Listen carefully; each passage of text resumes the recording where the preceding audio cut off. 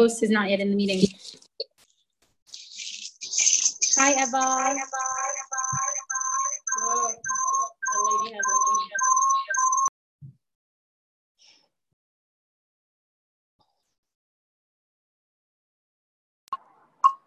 Eva.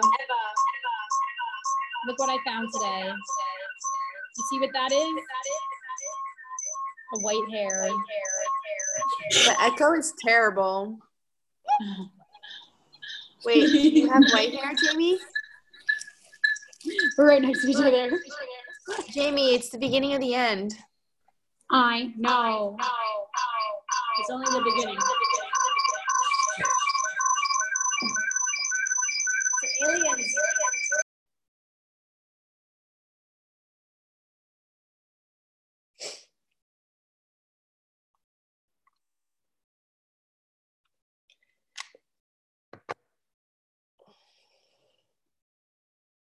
Eva, you look so pretty.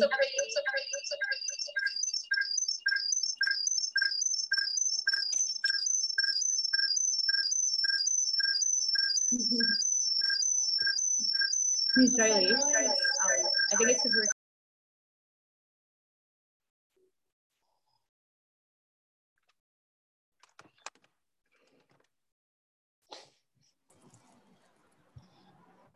My white hair. Let it go. You see it?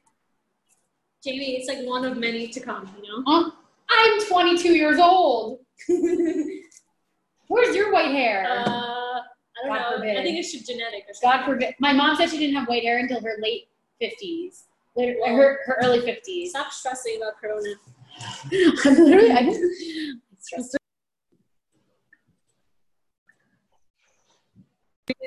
Eva, come back. Eva, come back to me. There it is. Do you see that?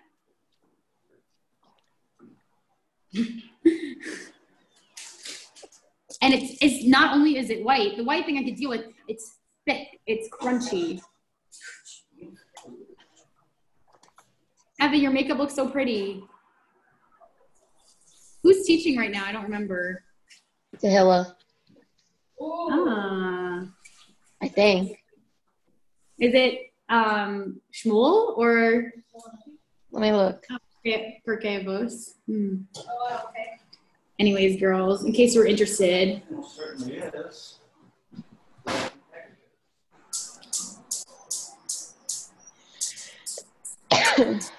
How's everyone doing? I'm good. How are you? Who's talking? Hannah? Yeah. Hannah? How are you? Oh, is that Tehila? Where are you all Oh, we're in Jerusalem. located? We're at Mayanot. We're in Jerusalem. You are. Lucky you. Yeah. Tehila. The hell?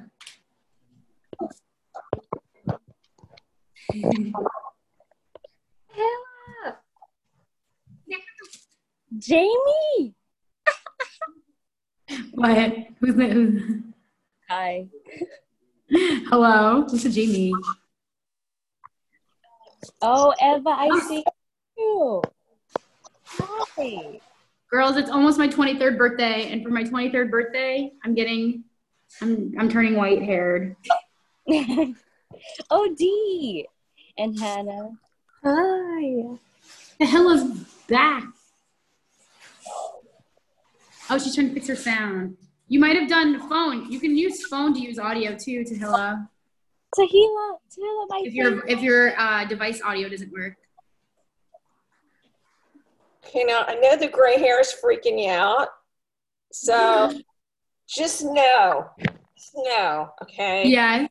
All right, I'm 60 and it is kind of freaky. All right. But it gets better. I got to a point now, and I'm flipping out now because I haven't dyed it because I dye it. Yeah. Oh my God, it's so dry. It's so gray right now. I'm plotting. All right, I am really plotting. I don't see gray. Oh, it's gray. You're 60. You look so good. Look at you. Really? Oh yeah, I'm jiving, honey. I thought you were going to say like 40. I am definitely jiving. I'm jiving because I'm talking to you guys. That's why you're giving me the energy to jive. Where are you located? I'm in Potomac, Maryland. Oh, my old roommate from college is from there. Who's that? Her name is Emily Levy. Yeah, it's a big place. Oh, she might be more Silver Springs, I guess. Yeah. But I think she went to school in Potomac, something like that. I'm sorry. Kosher Butcher, and they're delivering. Hello? Hey.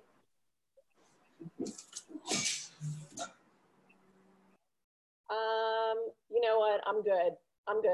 We're good. It's fine. Thank you. See ya. We lost Tehila. Thanks a lot. Bye-bye. Oh no. I don't know where she went. How many of you all are in Yerushalayim? I'm not. I wish. Where are you? I'm in Texas. There's 4 of us. Where in Texas? El Paso. My daughter is the shlucha at the University of Texas. Really? Wow. Yeah. The Johnson. What block? Johnson. Ariella. Do you know Ariella? Yeah. I've never been to UT. Yeah. Like at UT Austin? Yeah, that's my daughter and her husband and their family are the shluchim there. That's awesome. I had a friend who went there. I'm sure they know her then. Who? That's so cool. Only good things I've heard. Who's that? Who's your friend? My friend, her name is Sydney. She graduated though. Yeah. I know the name. Name. Yep. That's awesome. She was like super involved. Yep. That's cool. Tehila, is your sound working?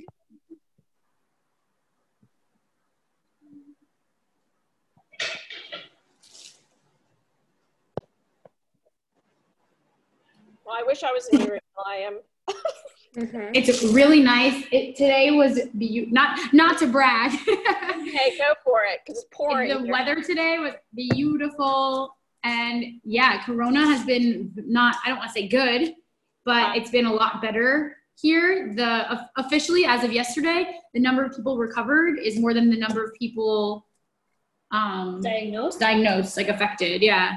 The curve is starting to turn. That's good. Yeah. Good. Yeah, it's just really crazy. Well, I'm going to tell you this. This is kind of crazy. So in our backyard, in our neighbor's backyard, actually, there is a freaking family of foxes, and she just had babies. It's crazy. It's so fun though. It's crazy. So in the morning, I wake up, I pull my blinds, and I look outside, and they are like playing out there like pups. Aww. And I'm like, is this really happening? I'm watching like the foxes. This isn't like, they're not squirrels, they're foxes. It's crazy. Yeah. Do they look like dogs or like cats? Yes, like a kind of a cross. So cute. It's adorable. That's so cute. Yeah, it's cute that it's in someone else's yard. Yeah. It's coming in my yard. For now. It's not going to be cute anymore. Yeah. Yeah. Wow. Yeah. The wildlife is going wild because it's so wild. So they're really everything's very active. So pretty interesting. I think I remember hearing something once about foxes and like Mashiach coming but I think that might just be Jerusalem. I'm not sure. I don't know if anyone else has heard that. Well, does it count? We have an apartment there, so maybe it counts. Yeah. Or maybe it might have been like foxes by the hotel is like a sign. I don't remember. Oh, that's something like that. That is very interesting. Yeah, I'm gonna look it up. Look it up. Please look it up, because that's really interesting. Matt, do you do Jamie, I totally remember the story you're talking about where it was like Rabbi Akiva or somebody saw the fox walking. Yeah. Oh my God. By the temple, and he said like a sign of Mashiach coming would be having like orangey reddish foxes and like other wild animals, right? I'm gonna look. Oh my gosh. Is she? I think she's here. I think she's frozen. Oh. Because I was like, yeah, it says, I was like, maybe she wants to start the class. Yeah, no, she's been frozen, and her sound wasn't working. Who's giving this one? Tehila Markowitz. Okay. All right. Oh yeah, it says it. Okay, I looked it up. I looked it up on my iPad. You can't really see. Give it up, girl. Give it up. But it's a article from COL, and it says about online, and it says fulfillment of prophecy. Fox is seen at Kotel. Huh. Let's see. I'm gonna read. Yeah, there was a this Rabbi Shmuel Rabinowitz, I think it's Rabinowitz, said, one cannot refrain from crying at the sight of the fulfillment of the prophecy of foxes will walk on it as Tisha B'Av is approaching. That's what he says. Students of Rabbi Akiva remember how he consoled his friends, something blah, blah, blah, blah, blah, until the prophecy of Uriah with regard to the destruction of the city was fulfilled. I was afraid that basically he just, wow. Okay, wait. Wow. I'll try to summarize. Fine. That's fine. We went to the office.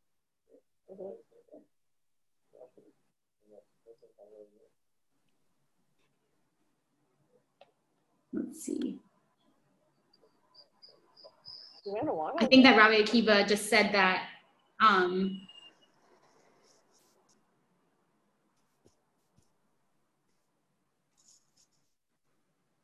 that is so crazy. I don't even know why I even shared that with you guys. I was like, that is really crazy. Funny. That's really crazy. Wow. Yeah. There's about 8 of them in the backyard. Yeah. It's really weird.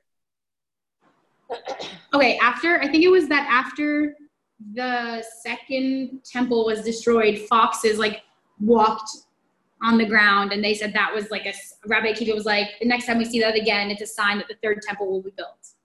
Well, guys, the best I can say is that they're here in Potomac. The best I can say is they're here in Potomac, Maryland, and they are they're cruising. They'll make their way here soon. There you go. Oh. So are you guys going crazy, or are you like hanging? You're doing good. I think in Jerusalem here, we're doing good. We have like a little backyard / front yard kind of on the side. So I don't know, whatever you want to call it. So the weather's been nice, so we can lay outside. We can like walk around that little area. Nice. Yeah, we were just on lockdown for both Yom HaZikaron and Hazmaut, and yeah. Hi. Now it's lifted. Oh, hello. Now we hear you, Tehila. Hello. שומעים אותנו? לא שומעים אותנו. שומעים אותנו? שומעים אותנו? כן, כן, כן. שומעים יופי. תודה. ביי. איפה תגבי עד 8 לקחת את אפרת? בעזרת השם נראה לי מחייבת. אוקיי, בסדר. שלום, שלום, שלום, שלום. So sorry. טוב, welcome everybody, שלום, שלום, איזה יופי, תסיעה, שלום.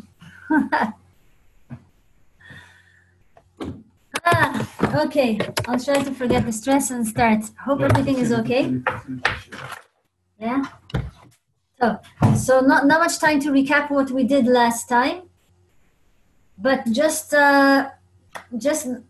one sentence, just to remind you that we started with the introduction to Pirkei Avot, which was Kol Yisrael yesh lehem chelek la'olam haba.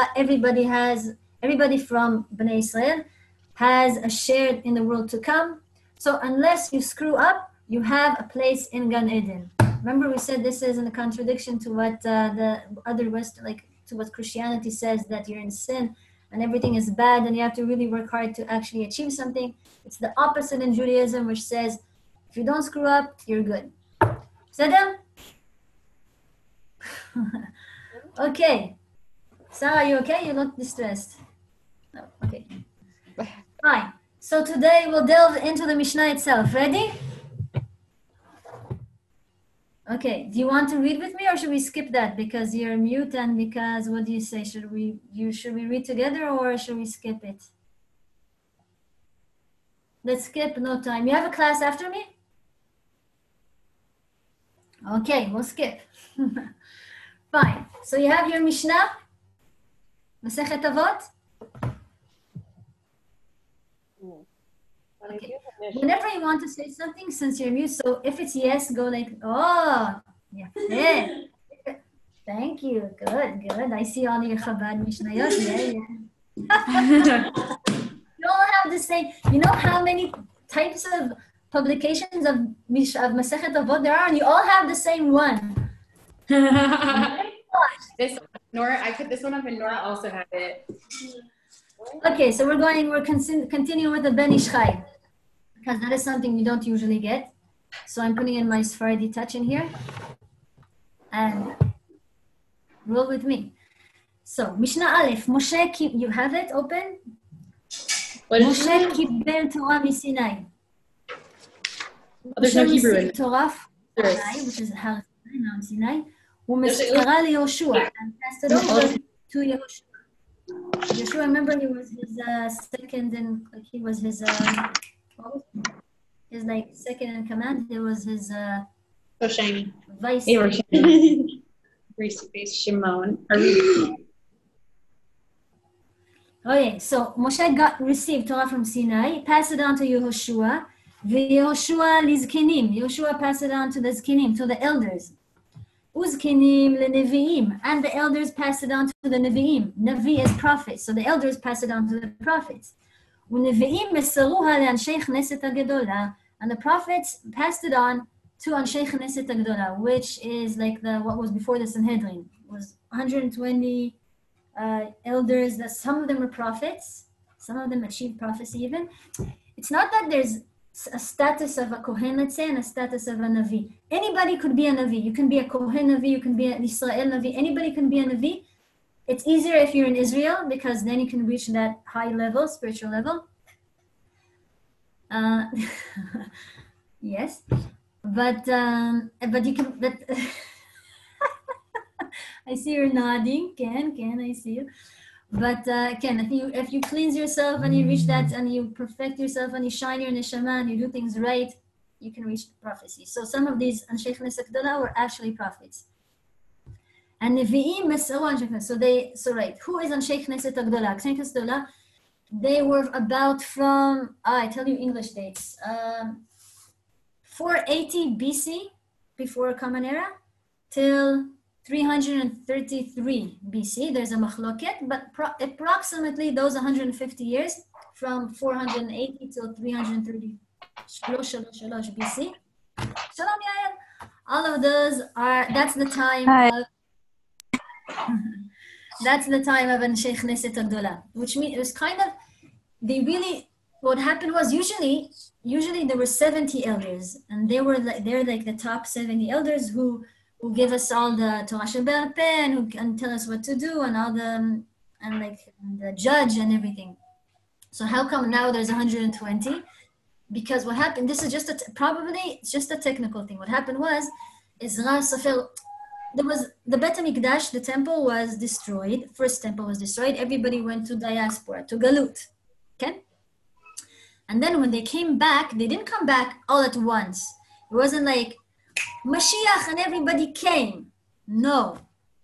It happened very gradually. First, the king Koresh, or Cyrus, I think it's called in English, Koresh, said, I got a vision from the God of the Israelis, of the Israeli God, and he said, I should let you go to Yerushalayim, and then he let them go to Yerushalayim, and then they didn't all come. They just like trickled because they were already comfortable in Galut. Does that sound familiar? Yes. Which is why again, that's the strongest case, the strongest argument against those ultra Haredim that say we have to wait for Mashiach and then we'll just, the second temple, third temple. So just drop it. Hopefully, I wish, amen, why not? But if we see how it was in history, we've been there, done that. And when we came back and built the second temple, it wasn't like that. The second did not drop from Shemayim. It was gradually, they built it, and there were all these people in the area that interrupted the building, and they were against it, and it was a whole process. It took a while. It was very natural. There were a lot of politics and things like that. So if that's what happened with the second temple, why it's not improbable that that's what's going to happen with the third temple. Okay, that's like current events a little bit. Questions still here? Wait, no. So how did this make it go from 70 to 120? Oh yes, thank you, Nora. Nora is like the watch guard. She watches everything is going to be. Okay, no, it's good. I need it. Okay, fine. So we were supposed to be 70, but as I was saying, so Ezra, he was like the head of the Gola that came into Israel, and he was a leader.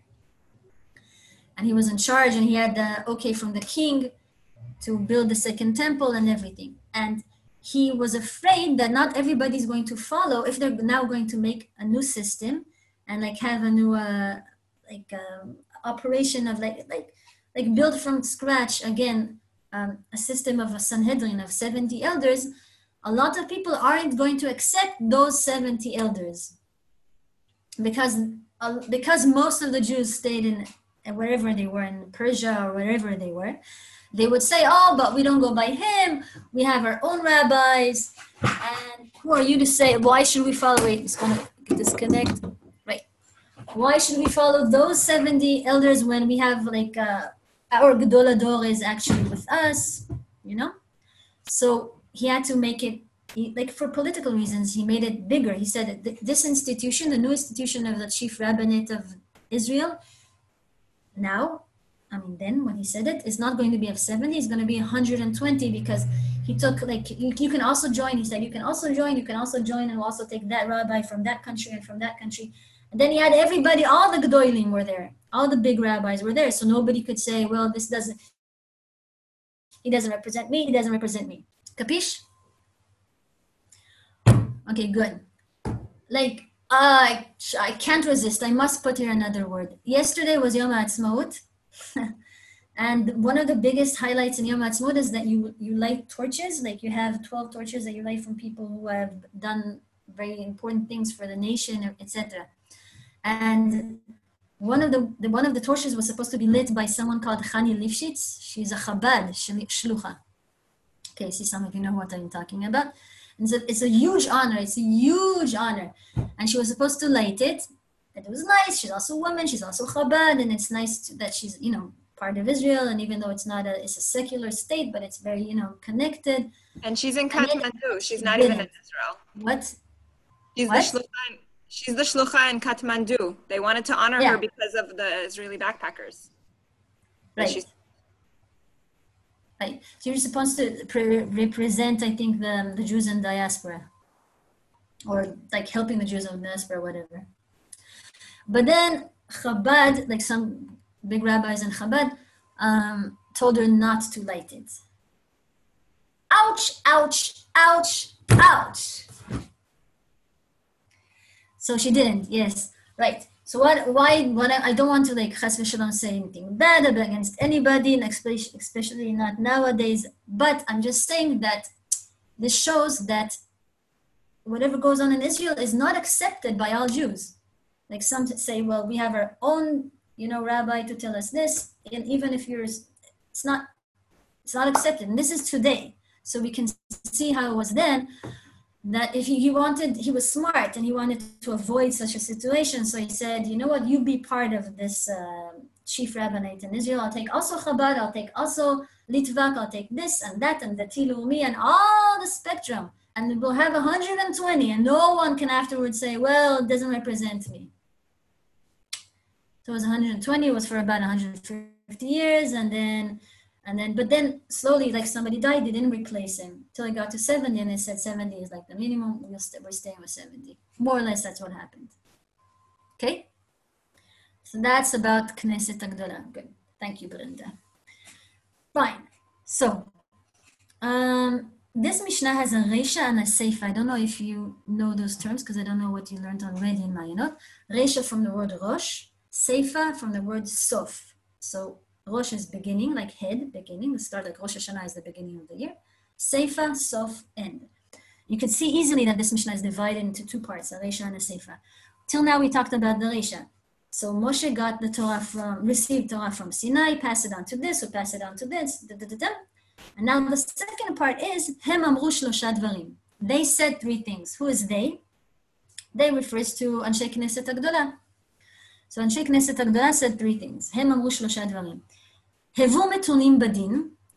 Metunim is from the word lehamtin. Lehamtin is like lehamtin. Rega, lehamtin. Like this. Oh, yeah, I forgot. In America, it's rude to do like this, right? But in Israel, it's just common. So lamtin is just wait. So like if you call somebody and it goes, and then it says sicha mamtina, which is the same shorish, which means call waiting. So lehamtin is to wait. So they said, Havu metunim badin. Be like, don't rush when you do a din, when you judge. Don't rush, but be like patient. Even though it sounds pashut, but if you're a judge and you have like till noon, till your first break, you have to do like 20 cases and you want to finish the line. It's so easy to just like try to like rush it. Oh, this sounds familiar. You said something like you like just put things into patterns and then you try to like solve issues and different judicial system like very fast, without really listening and getting into each and every case. It's such a common problem. So, hevu metunim badin, be like patient with the din, don't like rush and just try to cut fast. Ha'amidu talmidim harbe, that means like have a lot of talmidim. Don't like say, okay, I'll only teach 3 of you, and that like take the 3 most brilliant people or whatever, and say I'll teach the 3 brilliant ones and forget the rest. No, it's more. It's interesting actually. There used to be a machloket between 2 big rabbis if quantity versus quality. Should you go by quality and just put all your efforts in like the top students, or quantity, like to have the more is better, you know? And then some of them, even though you don't give the most attention to the top ones, but you have more people. So it's a machloket. So here it rules, the ruling over here, as you can see, is ha'amidu talmidim harbe. The focus is on having many quantity over quality. So you should have many talmidim, like pass the Torah to many people, and not just have it like a club of the most brilliant, of the secluded club of, you know, like only Einstein's in here. No, that's not the point. V'asu siyag laTorah, and make, okay, that's hard to explain, but asu siyag, you probably learned it in Hilchot Shabbat. Make like a fence around the Torah. Right. That's pshat. There's different ways of seeing what does it mean to make a fence around the Torah. There's different ways of seeing it. We're going by Ben Ish Chai. Remember? Yes. So, whoa. I'm really talking fast. First of all, because you're not saying anything, you're on mute. But second of all, because we don't have time. Okay. I wonder if the kotel feels like that. You know, it's just like, I feel like I'm talking to the kotel and not talking back. No, it's okay. That's okay. Sorry. No faces. Okay.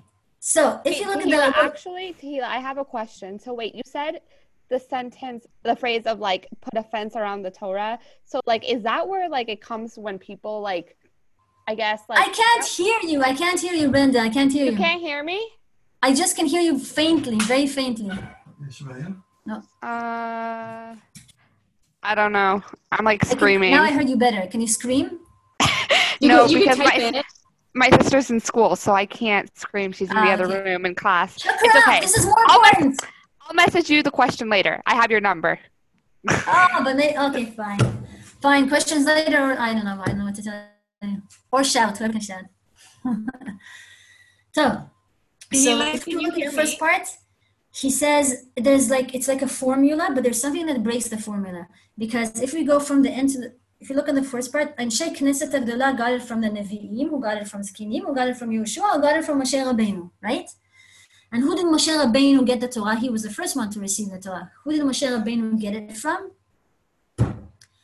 Now, if we would have followed the pattern, like if this got it from this, who got it from this, who got it from this, it should have been Moshe Kibel Torah mi'akadosh Baruch Hu. He didn't get Torah from Sinai. Sinai is a place. All the rest got it from a person, and it's the oral Torah, so you have to get it from somebody who can explain it. It should have been Moshe Kibel Torah from Kadosh Baruch Hu. But it says Moshe Kibel Torah mi Sinai. That's question number one. Also, question number two, all the rest it says that he passed it on to this, he passed it on to this, and passed it on to this. But it doesn't say that the Kadosh Baruch Hu passed it on to Moshe Rabbeinu. Moshe Rabbeinu, it says Moshe received it, and then he passed it on. Why does it not say that the Kadosh Baruch Hu passed it on to Moshe Rabbeinu, who passed it on to this, who passed it on to that, who passed it on to this, right? So those are the two questions about Moshe Rabbeinu. A, why did it say that he received and it doesn't say that it was passed on to him by? B, Sinai. Why did it say he got it from Sinai, which is a place? He didn't zoom with the mountain and then just get revelation, you know? Yeah. Okay, so says the Ben Ish Chai as follows. Okay, whoa, this is a little bit hard to explain, but I'll try. Moshe Rabbeinu is called Ish HaElokim. Ish, man, Elokim, like a man of God. But he says, and everything he says, he quotes and brings, he brings sources, but we're not going to go into that now. But he says, Moshe Rabbeinu was like half an angel and half a person. He reached such a level that he was like almost a complete angel. Okay? Now, if he would have gone all the way up and continued to ascend, he could have just become he could have reached the level of just his body, like I don't know how to say the word, but becoming an angel. Like he would have kind of died because his body would have been here and like turned kind of into like just whatever body is made of, and he would just have become like more of a spiritual kind of entity, which is an angel, which is still something living in this world, but in a totally different dimension. This is hard to explain. I'm just explaining as much as I understand, which isn't probably a fraction of what really is happening.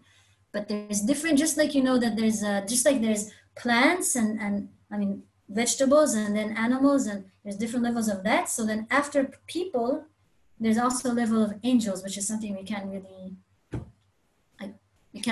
understand. Just like a fish can't really understand what a person is, just knows that he can get caught by a net, but doesn't really understand what a person is. His free choice, his taste, his whatever. He can't, because he's limited. So Moshe Rabbeinu could have, if he would have stayed there, like in that level, he would have become an angel.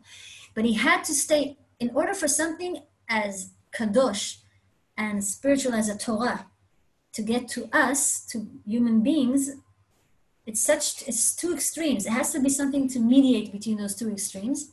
And Moshe Rabbeinu could have mediated it, but only if he would have stayed on a mountain. He could have gone up the mountain, and then Kadosh Baruch Hu would have like taken him, and he would have been an angel, and that's it. He would have been so up there, we couldn't have received the Torah. But he had to stay on the mountain. Part of his being able to pass it on was because he stayed on something physical, which was a mountain, which was Sinai. Because he was here in the Sinai, and he didn't continue over there, that he's half person, half angel kind of. So he's a person. He's 100% a person, but he reached that level of being so close to being an angel without separating from humanity and becoming an angel. So that's why it says Misinai, because it was due to the fact that he got it from a mountain from Sinai that he was able to receive it and pass it on. Point understood? Okay. Whew. Now, to receive is much more is passive. To pass on is dynamic. And another thing is also when you pass something on, then like if I have something and I pass it on, then I don't have it anymore, right? I pass it on, that's it. But for him to receive something, to get it, like if I explain something and then I ask you, did you get it? And you say, got it. If you got it, it doesn't mean that now everything I passed on to you, I don't have. I still have that I still have the information. I passed it on. I pass it as it is. I pass it on. I didn't keep it with me. I passed everything on to you, but it didn't disappear from my mind. I have it and you got it. Get it? Okay. So when he passed it on, he passed on the whole thing. He didn't leave anything with him. He passed the whole thing on. But he can't, Hashem does not pass anything on because it's there. The Torah, or whatever Torah represents, the ethics, the behaviors, the ideals, the values, whatever the Torah is, the manuscript of this world, like the inner system of the world we see today, that is the Torah. The Torah, or everything that Torah represents, those principles are all the time up there. There's some kind of dimension around us. It can be passed on. He can receive it, but it's still there, and yet he got it. But he passed it on to Yeshua, passed it on to this kingdom, and then he died, and then it passed on. So that's the difference between to receive something and to pass on. When you receive it, he got it. If he got it, then it's still there. It still works. But to pass on, that means he passed it on so that also when he dies, it's still passed on. These are deep things. The Ben Ish Chai is not, he's like a serious guy. He's not, it's like,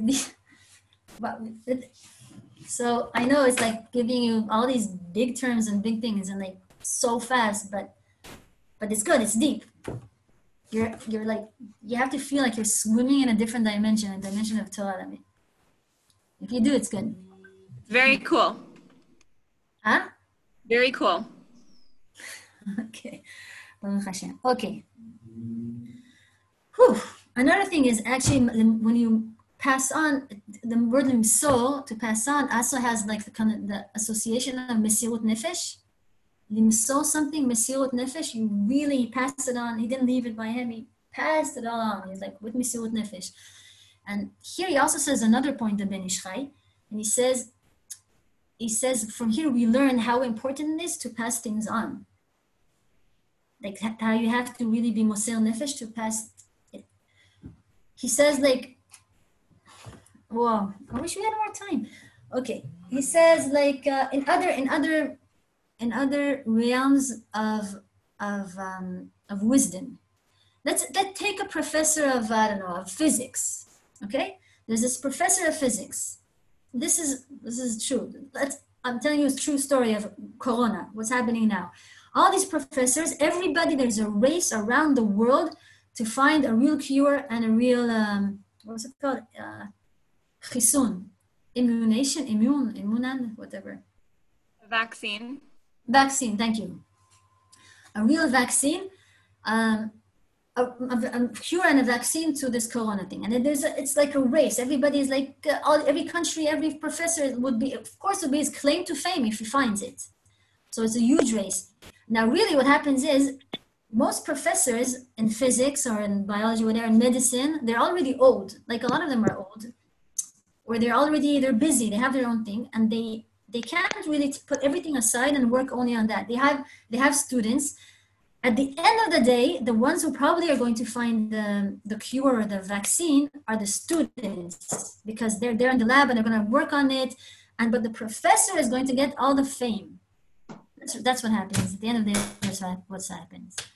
Because all these, and I know that from all the progresses that I've done so far, that all these professors have gotten so far, they say, oh yeah, this one got this, whatever. I don't even know all the termination, but it's really, they take all the fame, but it's their students that do it. I know from the Technion in Israel, because I know somebody who learns there, and they had some kind of a breakthrough, and their professor is like, oh, everybody's talking about this professor that got this breakthrough. Right, kishkush, balabush, mamash, it's so annoying, it's kishkush. It's not him, it's his students. I mean, all these students stayed overnight, and he was like okay, they'll come back with me to this answer, and they do all the work, and then he gets on the thing. Why am I bringing this? Because in contradiction, like hafuch mizeh, hafuch, what happens with Moshe Rabbeinu or with Torah is that you're not supposed to leave don't leave it with you. You can't say, I want to be called the Gadol Ador, and therefore I will only give a little part of my Torah to my students. So because I want to be the address for everybody to ask me. So I'm just going to give you a little bit of Torah, but everybody come to me because only I know the answers or whatever, it's me. That's not real Torah.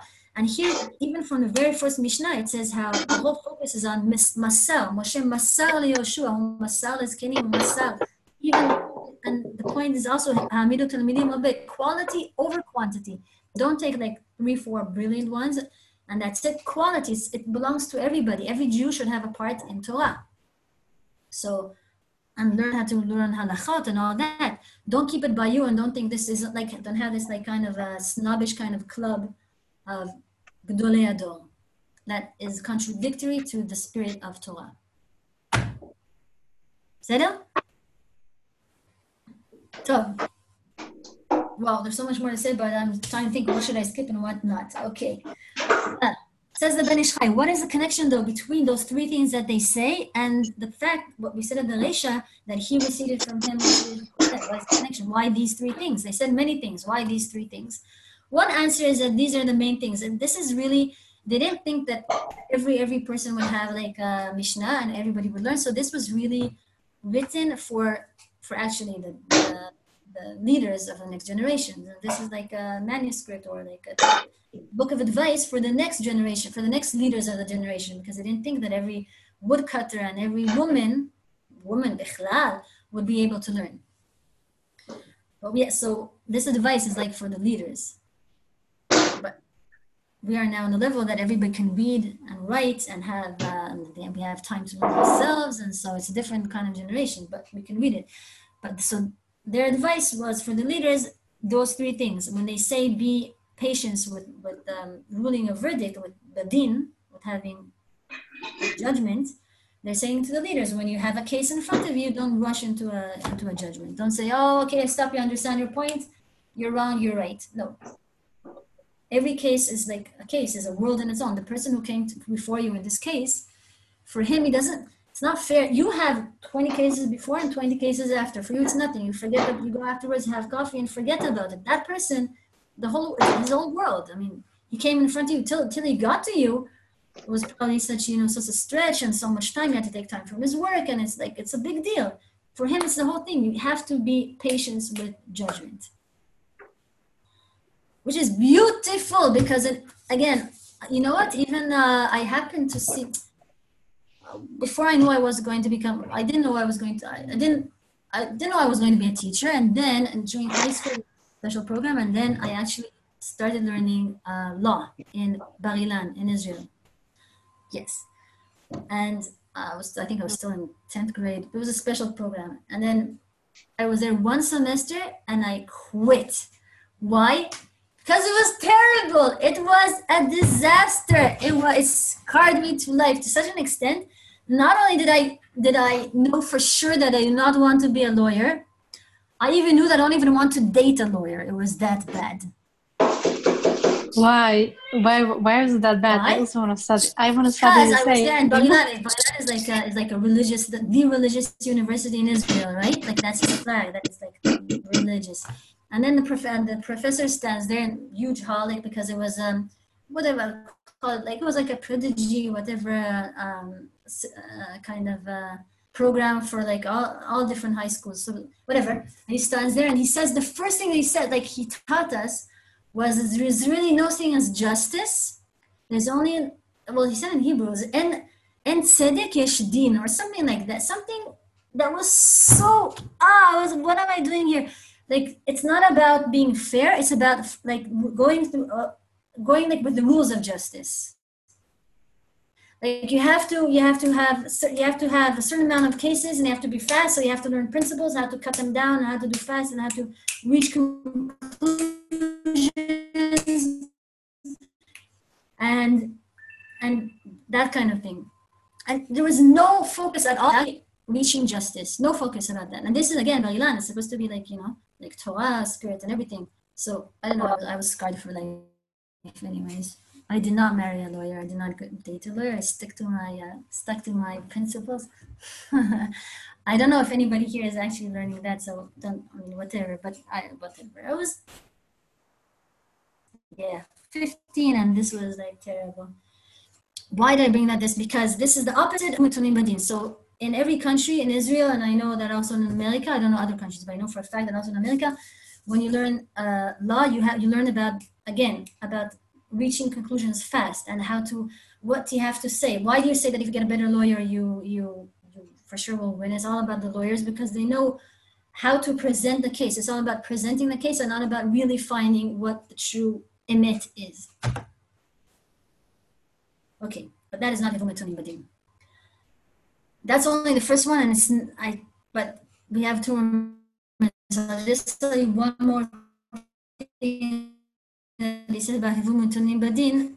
I was saying, but Hivum Etunim Badin also for like on a personal level, not just for the leaders of the next generation, but also for every person, every individual. He also brings that in. He says Hivum Etunim, something that could also relate to them.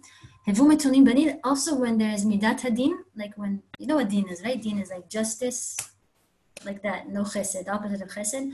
So when you're in times of Din, as opposed to chesed, times of Din, like, let's say, like, just a wild example, if there's like some kind of corona, let's say, in the world, which is definitely Din, let's say, yeah? Hello. So, like, be patient. He says, don't try to find why does this mean Hashem doesn't love us? Does this mean, like, don't go crazy? Like, be patient. Hashem has his plan. Mitunin, like, just patient, will pass, be the best person you can under these circumstances. And Be'ezrat Hashem, akol yeh letova. Tov. We have one more minute. Any questions before I sign off? So sorry for being late, and we'll have to continue next time. Be'ezrat Hashem. Okay. Love you so much. Thank you. Thank you, Tehila. Thank you. Love you. You don't have to think about it, but they're on. If you Is there another class?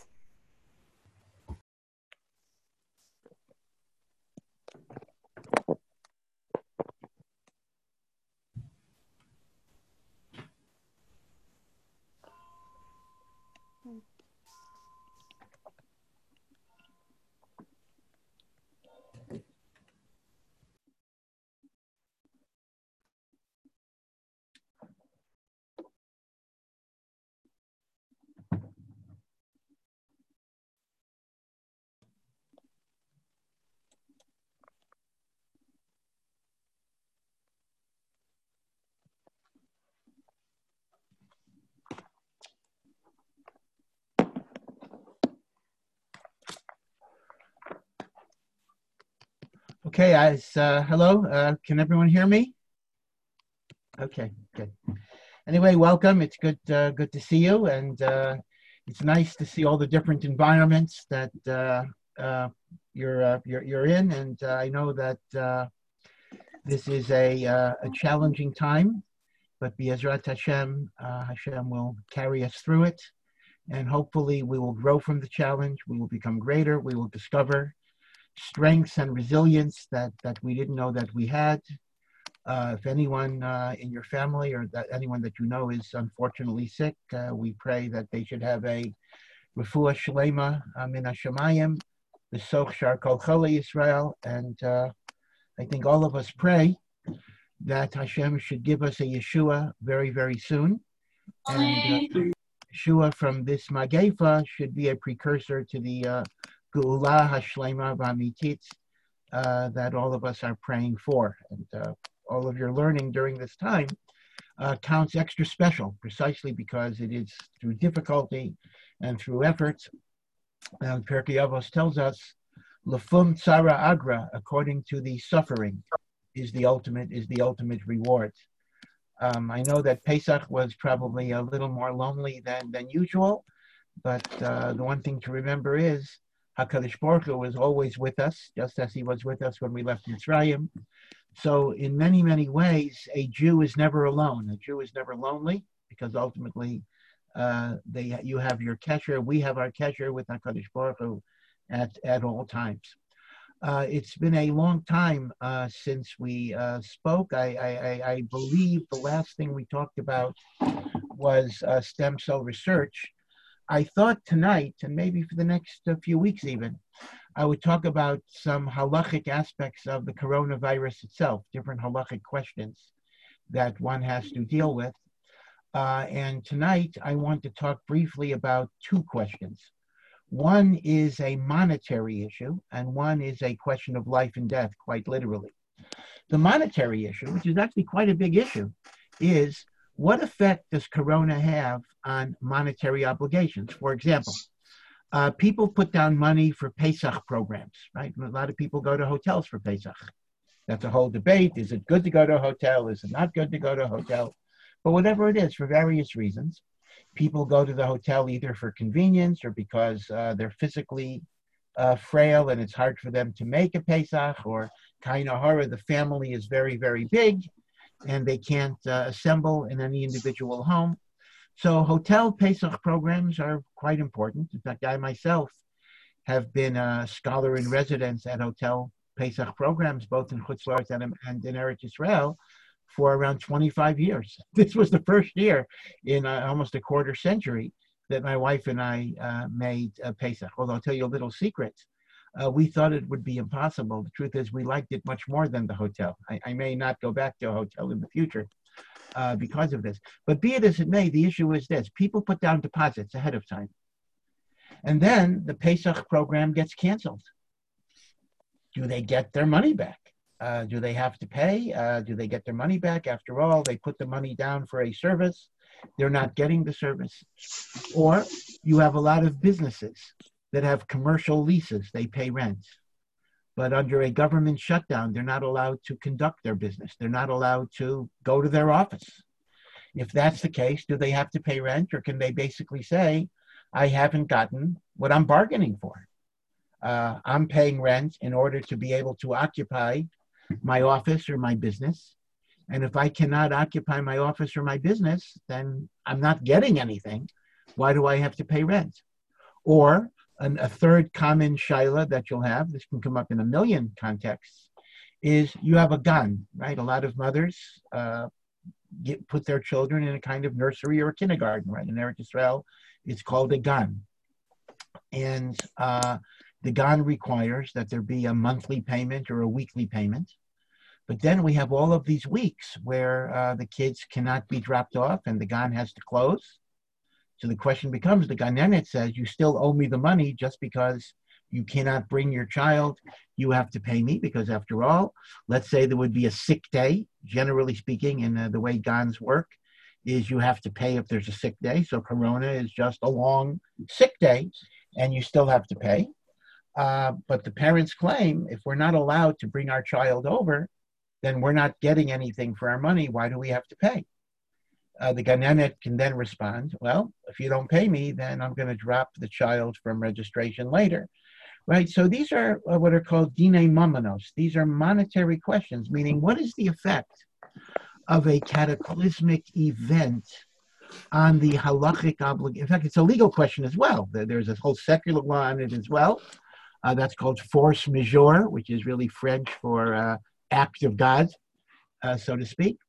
But our primary concern would be, what are the halachic obligations in terms of contracts, whether it's hotel, whether it's the gan, whether it's paying rent when you're not allowed to occupy your premises, if it's an office or the like. So this is actually a quite complicated area of halacha, meaning to say the answer is not as simple as you might assume. We don't really have a single answer. I just want to explain a little bit what the halachic issues are. First, let me give you a question that I received by email, in which the halachic answer actually is fairly simple. A person has a lease in his apartment here in Israel, and he had gone to Switzerland either for vacation or to visit his parents. I don't remember the details. And because of the quarantine, he was not able to fly back, and he was therefore deprived of the use of his apartment for 2 months. Does he have to pay rent for those 2 months? Now there, the answer actually is fairly simple. Hey, just because something happened to you that you're not living in your apartment, I mean, let's assume, God forbid, somebody went to the hospital, you still have to pay rent, because something that happens to you as a private, personal matter does not affect your obligations to your landlord, right? You can't get out of paying rent because you're sick in the hospital. You can't get out of paying rent because you're visiting your parents in the U.S. You can't get out of paying rent even if you're stranded in the U.S. or, in this case, Switzerland. So we'll call that a private calamity. That's something that happened to you, and what happened to you does not affect your obligation towards the other person. In fact, in the language of the Gemara calls that mazalcha garam. Your bad mazel, whatever that means, that mazel itself is a deep idea. Your bad mazel caused the problem. You don't have the right to pass it on to your landlord. But that refers to something that happens to you as an individual. But what if there is a phenomenon that is widespread and affects everybody? That is called, Chazal have a term for that. That is called makas or makat medina. That means some type of plague that is affecting a whole country or a whole locality, or in this case, the whole world, international. A makat medina is very, very different than a private calamity. A private calamity, we can basically say, is Hashem's gezeira on you. So Hashem's gezeira on you does not affect your obligation towards another person. But when it's a makat medina, it's not a gezeira on a particular person. It's a decree on everybody. So by makat medina, the halacha actually does say that you are exempt from paying your rental obligations, simply because you have been deprived of the use of the premises, and it has not been something that's miyuchad for you. So one way of analyzing it is this. If we could plug Corona into the halachic category of makat medina, that would actually exempt people from a lot of obligations, and that would actually mean they would get their money back, etc. The only thing is I would make a difference. I think you have to make a difference. You have to make a difference between a closure that is legally required versus a simple fear, meaning like this. If I stop sending my kid to the gun, even though it's legal to have the gun, but I don't want my child to be put in that matzah, that becomes my decision. So it seems to me it's a davar pashat that if I simply decide as a parent, I don't want my kid to go to the gun, but the government allows the gun to be open, I do have to pay for the time that I've taken my parent out. Same thing with the commercial lease. If I've decided not to go into my office because I'm concerned about my health, even if I fall in a high-risk category, let's say over 60, diabetes, whatever the high-risk category is, that becomes my private decision. My private decision, even if a Rav told me to do that, cannot impact on my rental obligations. By contrast, it would appear at the point at which the government requires a shutdown, then in effect, that's the same as the building getting destroyed. If a building gets destroyed, I don't have to pay rental because I don't have a building anymore that I can go to. So what's the difference if it's destroyed because it's physically destroyed?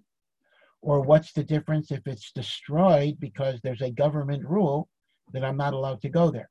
So what I often told people that have been asking me these questions over the past few months is, in terms of the gun and in terms of the commercial rental obligation, or in terms of a Pesach program, if it is simply your personal decision, out of even legitimate concern for your health, that you don't want to go, to the Gan, you don't want to send your kid to the Gan, you don't want to go to the Pesach program, or you don't want to go to the office or to your store, your personal decision cannot affect your obligation towards another person. In fact, this is actually very reminiscent of a famous remark that is attributed to Rabbi Yisrael Salanter, the great Musar Gadol of the 19th century.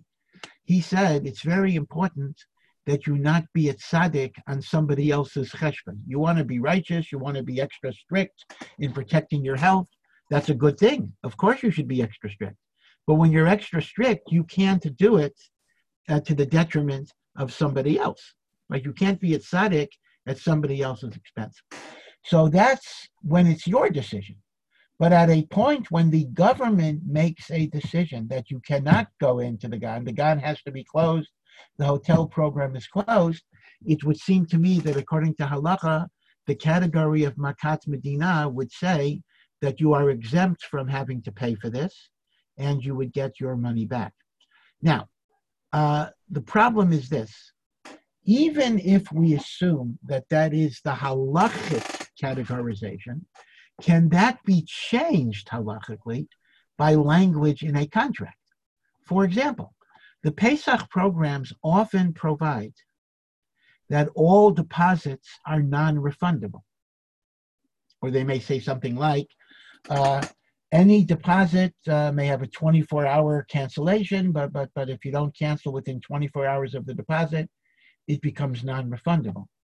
So the halakhic question gets a little more complicated. Even if pure halacha would say you don't have to pay for a canceled program, if it's a Makat Medina, and even if halacha would say that you even get your money back if it's a Makat Medina because you're not getting what you're bargaining for, the question is, does halacha allow a private clause in a contract to supersede the halachic rules? Now, this itself is a very, very interesting idea. Obviously, private agreements cannot change halacha. You can't make an agreement to violate Shabbos. You can't make an agreement to eat treif. So the whole phenomenon, how can you have a private agreement that goes against halachic rules? That's a very good question. But you have to know, and this is very, very important, that when it comes to monetary matters, the halacha is very different than when it comes to ritual matters. When it comes to something like Shabbos, or something like kosher, or something like marriage or divorce, which Hashem gave us very specific rules, you cannot change that by agreement. You can't have an agreement that allows me to work on Shabbos. You can't have an agreement that says, I will cook pork for my Jewish worker, once a week. You can't have an agreement that civil divorce will work instead of a get, right? So certainly, private agreements cannot violate halacha. But when it comes to monetary obligations, whether I have to pay you or not to pay you, am I chayav, meaning am I obligated? Am I patur? So it's very interesting that Chazal laid down a very important rule. Davar shebamamon, anything that concerns the payment of money, the parties can generally stipulate any condition that they want. So when they stipulate a condition, this is subtle, when they stipulate a condition that is against the halachic rule, they are not really going against halacha, because halacha itself permits them to make that stipulation. You see, halacha incorporates the ability to make a monetary stipulation that is either greater or lesser than halachic requires. There is one big exception. There's one exception where you cannot make a monetary stipulation in violation of the halachic rule, and that is interest. The Torah prohibits charging interest on a loan made from one Jew to another Jew. So even if the contract says interest, it's not enforceable. We have another way of charging interest by structuring it like an investment that is called the Heter Iska. That's a very complicated topic. Maybe we'll leave it for some other time. But interest is non-negotiable. You cannot have a direct promise to pay interest, but everything else you could. Again, in the language of Chazal, this is called Davor Shebamamon. Any condition that pertains to the payment of money, Tanai Kayam, the condition will be valid even if it is not the same as the halachic rule. So, what I want to do is I want to test that in this particular circumstance. I've already said that according to halacha, if there's a makat medina, a widespread calamity that makes performance of impossible, you're not going to have the Pesach program, the gan is closed, that normally lets you off the hook and you don't have to pay, and you would even get your money back, because you can't blame it on what happened to you. It is something that happened to everybody, and therefore you're exempt. That would be the general halacha. We'll call that the default halachic rule. That is the halachic rule if there is no agreement. Question, but what if you signed a contract that says your deposits are non-refundable? What if the God has a policy, you must pay for all missed days, no matter what? Would halacha legitimate that particular clause, and therefore you'd have to pay? So here, let me bring in another very, very complicated rule. And this rule actually derives from an area that is very, very remote from Corona and GANs and Pesach programs and commercial and office leases. And it goes to the issue of gambling. I don't know if any of you like to gamble. I hope not. But there's a whole halachic discussion about betting. What if I bet? I make a bet with you that if a horse, if your horse wins, I'll pay you $100. Your sports team wins. What is the halacha basically about gambling bets? I don't mean gambling if it's not for money. Gambling not for money, you can do what you want, but gambling debts. So the basic halacha is that gambling bets, any type of betting, is not enforceable. You don't have to honor a bet. And this is called, there's a Hebrew word for this, this is called esmachta. Esmachta basically means commitments to pay money that are kind of penalizing you for making the wrong choices. Meaning a bet essentially says, if my choice is incorrect, I'm going to pay you. So in a sense, although we commonly don't look at it that way, a bet is essentially a penalty clause. Now, penalty clauses are very common in a lot of contracts. For example, what I just talked to you about. If you back out, you lose your deposit, right? That is a penalty clause. So the question becomes, penalty clauses are esmachtas. How can they be enforceable? That's a limitation in Jewish contract law, that esmachta is not enforceable. So the rule of esmachta is this. Penalty clauses are not enforceable if they're penalties, but penalty clauses are enforceable if they are reasonable compensation for losses. Now, let's apply this outside of Corona. Let's assume a regular situation that simply says a deposit is non-refundable if you try to cancel. Let's assume it's not Corona. You just cancel. Now, l'chara, you might say, why should I ever lose my deposit? That's a penalty because I'm canceling. The answer is that as long as the penalty is a reasonable reimbursement to the hotel for the expenses it incurred, because there are expenses in terms of cooking, in terms of overhead. So a penalty clause is a penalty only if it's not connected to reimbursing for a loss. If it is connected to reimbursing for a loss, halacha would say it's valid because it is treated not as a penalty, not as a kanas, it is treated as a compensation. So now you can apply that same paradigm to a Corona situation. Al pidin, Corona would cancel my obligation to pay because it's a makat medina.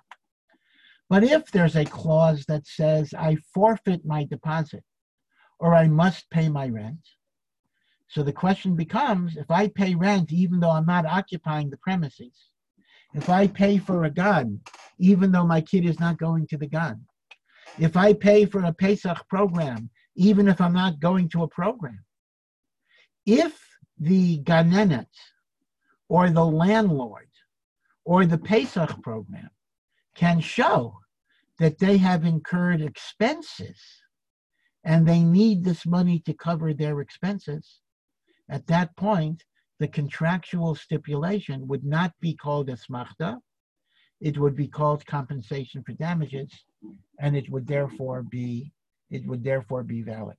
So the bottom line is a little confusing, but again, to summarize the bottom line, if you make a personal decision not to go into your office or not to send your kid to the gan or not to go for a Pesach program, you absolutely have to pay 100%, even if you didn't make a deposit, simply because that's your decision and you cannot be a tzaddik on somebody else's cheshbon. That's rule number one. Rule number two, if on the other hand, it becomes legally impossible to have the program or to have the gan or to have the accessibility to your office, then under the rule of Makat Medina, you are not obligated to pay. But if there was a contractual stipulation that you have to pay no matter what, or that you forfeit your deposit if you made a deposit, halacha would enforce that clause provided it is a reasonable compensation for actual losses that the other side suffered. If, on the other hand, the other side didn't suffer any losses, let's assume the cancellation was so early that they didn't spend any money on it, and it's just a matter of not getting their profit, then halacha would call that an asmachta, that is simply a penalty clause, and that would be unenforceable. So that's kind of a summary of the coronavirus impact on contracts, but I'm really very much simplifying. Let me just point out that the poskim say that because there is so much uncertainty in this halakhic area, the proper approach is to work out a settlement between all the parties in which you don't pay everything and you're not off the hook for everything, but you kind of have a loss sharing in which, since we're all in this together, so so I'll give you some of the money that you're owed and you will release me from some of the money that I owe. And this is called pishara. This is called settlement or compromise. And that is the normal approach that we take to these matters, which is, again, very, very interesting. Sometimes in monetary matters, the din, the halacha is come to a compromise and a settlement. And that brings shalom among people. Because after all, if I don't want to pay for the gun because it's a financial hardship for me to pay if my kids are not being taken care of, well, there's a financial hardship to the gun in not getting money. Meaning all of us are suffering together. And if all of us are suffering together, we should share the loss. It shouldn't be I win and you lose, or you win and I lose. We try to create a situation of win-win. Actually, it's not win-win, it's lose-lose. In other words, we share the losses together, and that is called pishara. That's called compromise, and pishara is that which brings shalom. In fact, even when you go to a beis din generally, when people go to a beis din, and let me add something, I'm not sure if you're aware of this halacha. If one Jew has a financial dispute with another Jew, they are not allowed to go to a secular court. That is true in the United States, it's true in Israel. There's an Isser D'Oraisa to litigate matters between Jews in secular courts. We are halachically obligated to go to a beis din. And only if you refuse to go to a beis din can I then be given permission to go to a secular court. But to go to a secular court without first trying to go to a beis din is mamash and Isser D'Oraisa. This is very important to know because a lot of religious Jews, even very religious Jews, are literally not even familiar with this halacha. And it's a very, very important halacha. Of course, that itself has different questions. For example, let's assume my Jewish neighbor hits my car and causes damage. Now, technically, I, as a Jew, cannot sue my fellow Jew in court. That's an Isser D'Oraisa.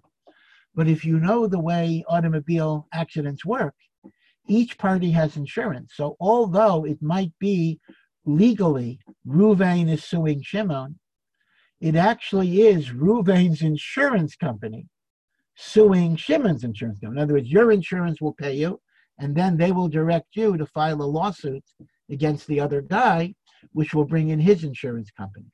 So there's a very, very interesting shaila. Is that called Jew against Jew, which is Asur Da'oraisa, or is that called insurance company against insurance company, which would be mutter? So if you ever have that particular shaila, you have to consult your Orthodox rabbi for advice regarding that. Okay, so that was the first topic I wanted to talk about, the impact of the coronavirus on the contracts that are not able to be fully kept. Rabbi? Yeah. Are you able to see the chat? Am I able to see the chat? What do? I see an icon with the word chat. Do I push on it? If you click it, you might see somebody posted a question there. Okay. Yes. Now I see it. Okay, yes.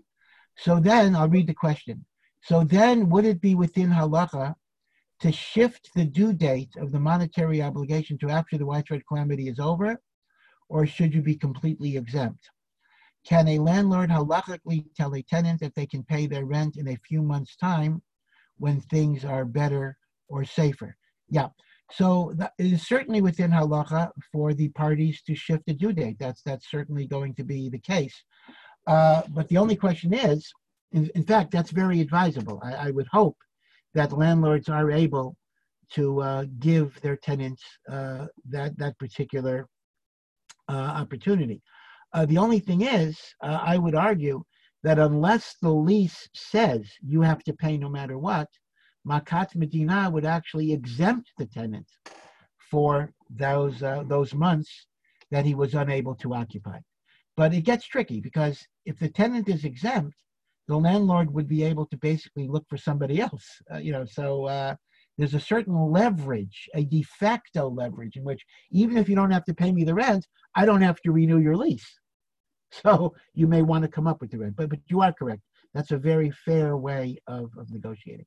Thank you for telling me how to access the chat. Okay. Now, the second topic I want to talk about is a much more painful and emotional topic. And that is the allocation of limited medical resources when there's not enough to go around. Now, Baruch Hashem, this was a tremendous, tremendous fear. And to a large degree, the fear did not fully materialize. Thank God it did not. But you may recall that the original justification for social distancing was a fear that if the disease would spread more rapidly, the healthcare system would be so overwhelmed that it would collapse. There wouldn't be enough ventilators. There wouldn't be enough ICU, intensive care unit beds. There wouldn't be enough physicians and nurses to care for people. In fact, it's kind of a funny way of looking at it. We got to protect the healthcare system, meaning don't get sick because the system will be endangered. It's kind of a funny way of speaking. The system is supposed to be helping us, but in a way we talked about the system as if the system was the patient. In fact, I heard Boris Johnson, the British Prime Minister who was in the hospital for corona, he actually spoke about this. It sounded so funny to me that we have to protect the system at all costs. But it is a serious issue because if, God forbid, there's not going to be enough ventilators when people need ventilators, then you have to engage in rationing. Who gets a limited resource when there's not enough to go around? Now, again, as I say, Baruch Hashem, it has not been as bad as people thought, and we hope it should not get to a bad place, but it's certainly a fear. By the way, as a little aside, this has nothing to do with my topic. I do want you to, maybe you've read about this, maybe you haven't. The use of ventilators in coronavirus is actually a bit of a controversial therapy, or at least medical aid, because in New York, basically, once you're put on a ventilator, there's an 80% chance you're going to die, meaning once they get to the ventilator stage, you're a goner. And that's a little bit inexplicable. People have difficulty understanding why that's so, because ventilators are used for pneumonia. It's used for all sorts of respiratory conditions. And, very often, not always, people can be weaned off ventilators, and you certainly don't have an 80% death rate. And some scientists have speculated that ventilators in corona can actually be a cause of death. And the reason is that in the coronavirus, unlike regular influenza and unlike regular pneumonia, there's kind of a yellow gooky something that's swishing around there. And the forced air, the high pressure air of the ventilator, actually compacts and impacts and recirculates something that punctures the air sacs in the lung. So many are saying that we should be very, very cautious about putting people on ventilators, especially since in corona, people are on ventilators often for 2 to 3 weeks, rather than a week or so that might be typical for pneumonia. And again, something to research, something to be aware of. People are saying there are other oxygen therapies that can be much more effective and much more safe than the ventilator itself. But that's kind of a side issue to explore. But the issue still, whether it's ventilators or something else, the issue simply becomes that of allocation of medical resources when there's not enough to go around. This is an awesome type of decision. On Rosh Hashanah, on Yom Kippur, when we say Nisana Tokef, that's the prayer about the awesomeness of the Day of Judgment. So one of the most powerful statements there, you'll remember it from the Machzor, is even the angels of heaven are quaking and shaking. Mi yichye mi yamas, who will live and who will die? And when you're allocating medical resources, triage is the word that's often used, you're making those decisions. I give it to A, B is going to die. I give it to B, A is going to die. I can't help everybody. What do I do? So let me give you 2 texts in the Talmud that seem to be relevant to this question, but not really. In fact, we will see that these texts are actually not very helpful. Text number 1 is a Gemara that I learned with you a few weeks ago, around 2 months ago, and that is the famous case of 2 people are traveling in the desert, they're lost, and one person has water that can last him till he gets to a destination. Meaning if one person drinks, he will live and the other person will die in all probability. You never know. If on the other hand they split the water, each will be able to survive for half the trip and they're both going to die. So what do? Ben Patura, who's only mentioned once in the whole Talmud, takes the very unusual position that since your life is no better than his life, and all lives have to be treated equally, you have to split the life-saving resource so that each person can live a little bit longer, even if that means both people are going to die. That's Ben Patura. You must split the water so that everybody will gain, let's say, 3 days of life, rather than you drinking the water and being able to survive. This is Ben Patura. However, the second opinion is the opinion of Rabbi Akiva. And Rabbi Akiva says, Chayecha Kodmin, that yes, there's a mitzvah to save other people, 100% true. But your life has priority over your obligation to save other people's lives. And therefore, Rabbi Akiva's argument is, you are halachically permitted, now I'll discuss whether you're obligated, you're halachically permitted to take the water and save yourself. In other words, there's enough water to get you to the destination, even if that means the other person is going to die. I think I discussed this Gemara before. It's in the second chapter of Bava Metzia. And as is always the case, when there's an argument among the Tanaim of the Mishnah, the halacha is like Rabbi Akiva.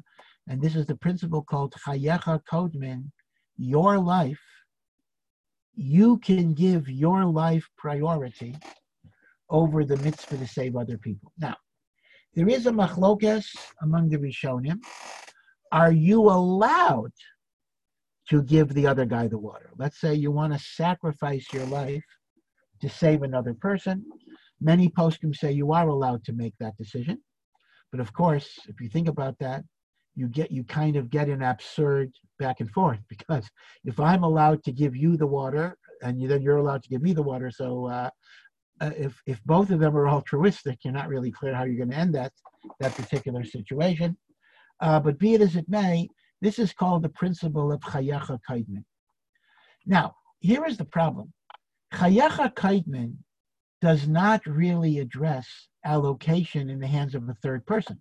Chayecha Kaidman says, if I need a respirator and you need a respirator, and I happen to own the respirator, I can give it to me and I don't have to give it to you. That's fine. But that doesn't answer the fundamental question, who does the doctor or the hospital give it to? In other words, imagine, you can take the same case. Two people are wandering in the desert and neither of them has water, but there's a third person who for some reason is not in danger himself. Again, why would that be? And who does he give the water to? Well, the point is, the Gemara in Bava Metzia gives us no guidance on that crucial issue. So therefore, the Gemara in Bava Metzia, the Machlokas Rabbi Akiva and Ben Patura, is of limited utility.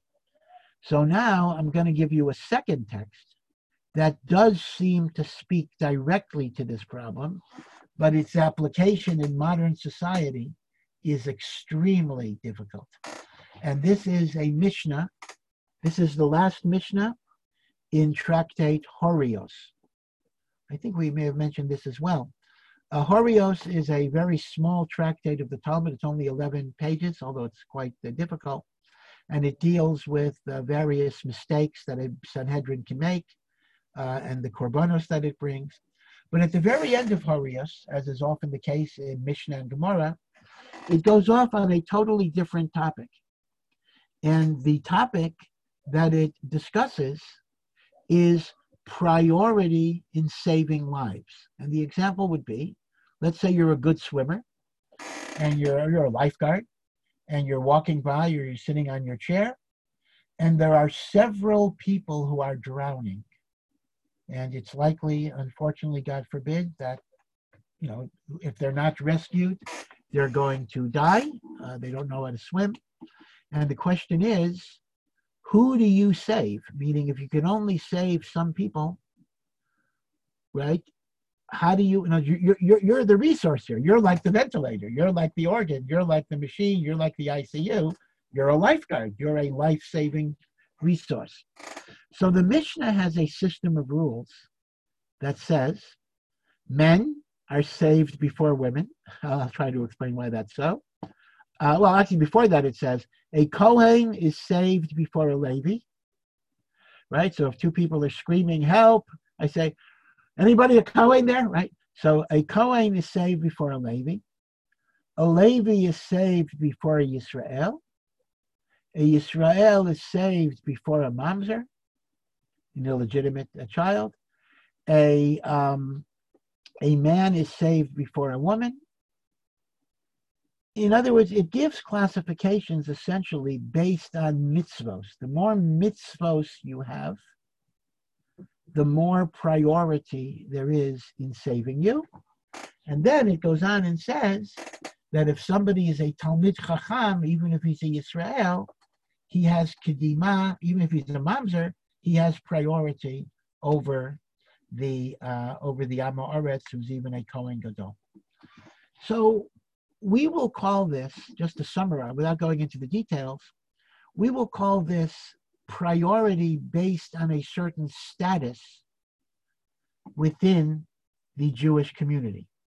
Meaning a person has a status, Kohen, Levi, Yisrael, and the status, Talmid Chacham, and the status determines who we save when we cannot save everybody.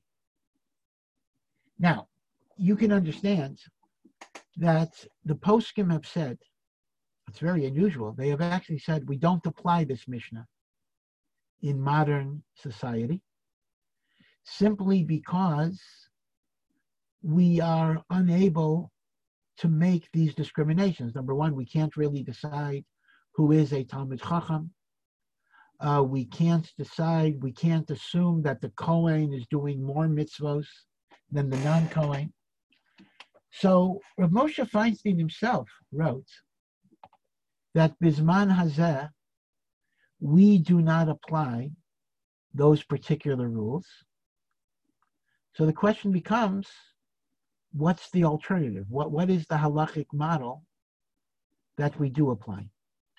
So here, what's interesting is, this is Rav Moshe Feinstein, Zichrono Livracha, Rav Asher Weiss, who's a very big posek, a Hasidic posek, in Ramot, who's alive, Rav Herschel Schechter of Yeshiva University, who's been very, very active in these Corona psukim, Rabbi Dr. Avraham Steinberg here in Yerushalayim, who's both a doctor and a posek of medical halacha. They basically say that halacha legitimates the medical triage model, because let's not think about halacha for a moment. What do doctors do? What do hospitals do? So essentially, what hospitals do is, and this is based on military triage, but it's medical triage is very same, they allocate the resource based on the probability of success. Let's imagine you have two patients before you. Both of them need ventilators, and both of them are likely to die unless they have the breathing support. One is a 25-year-old who is otherwise healthy except for the corona respiratory problem. The other is a 75-year-old person who suffers from diabetes, heart condition, and the like. And there's a strong likelihood, you never know, but there's a strong likelihood that even with the ventilator support, he is likely to die. Who do I give the ventilator to? So medical triage says you allocate the resource where it will do the most good.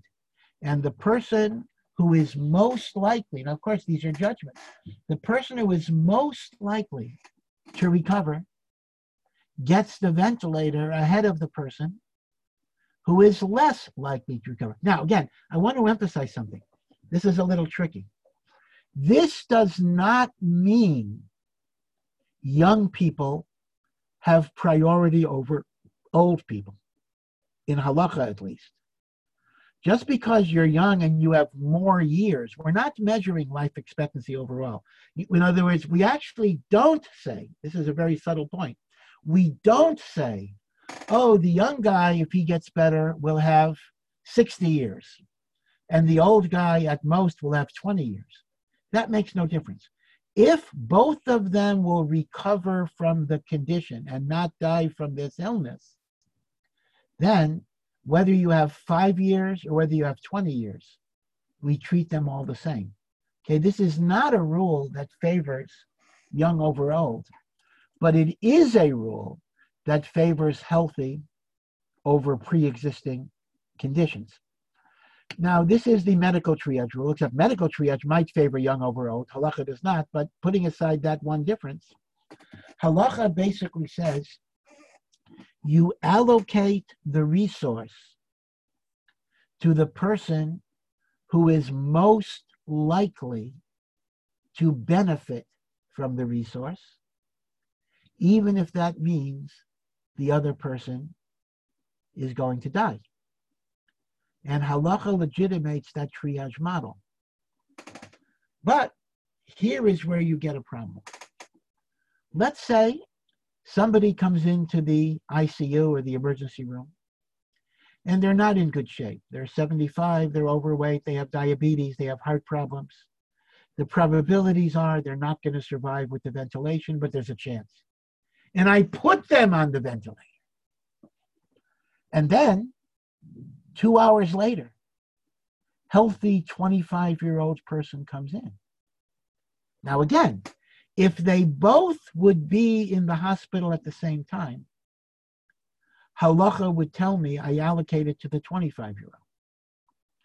But what if the ventilator was already allocated to the patient who has less of a chance to survive? Do I take him off the ventilator to give it to the person who has a greater chance to survive? So here is where you get into very, very, very difficult halachic decisions.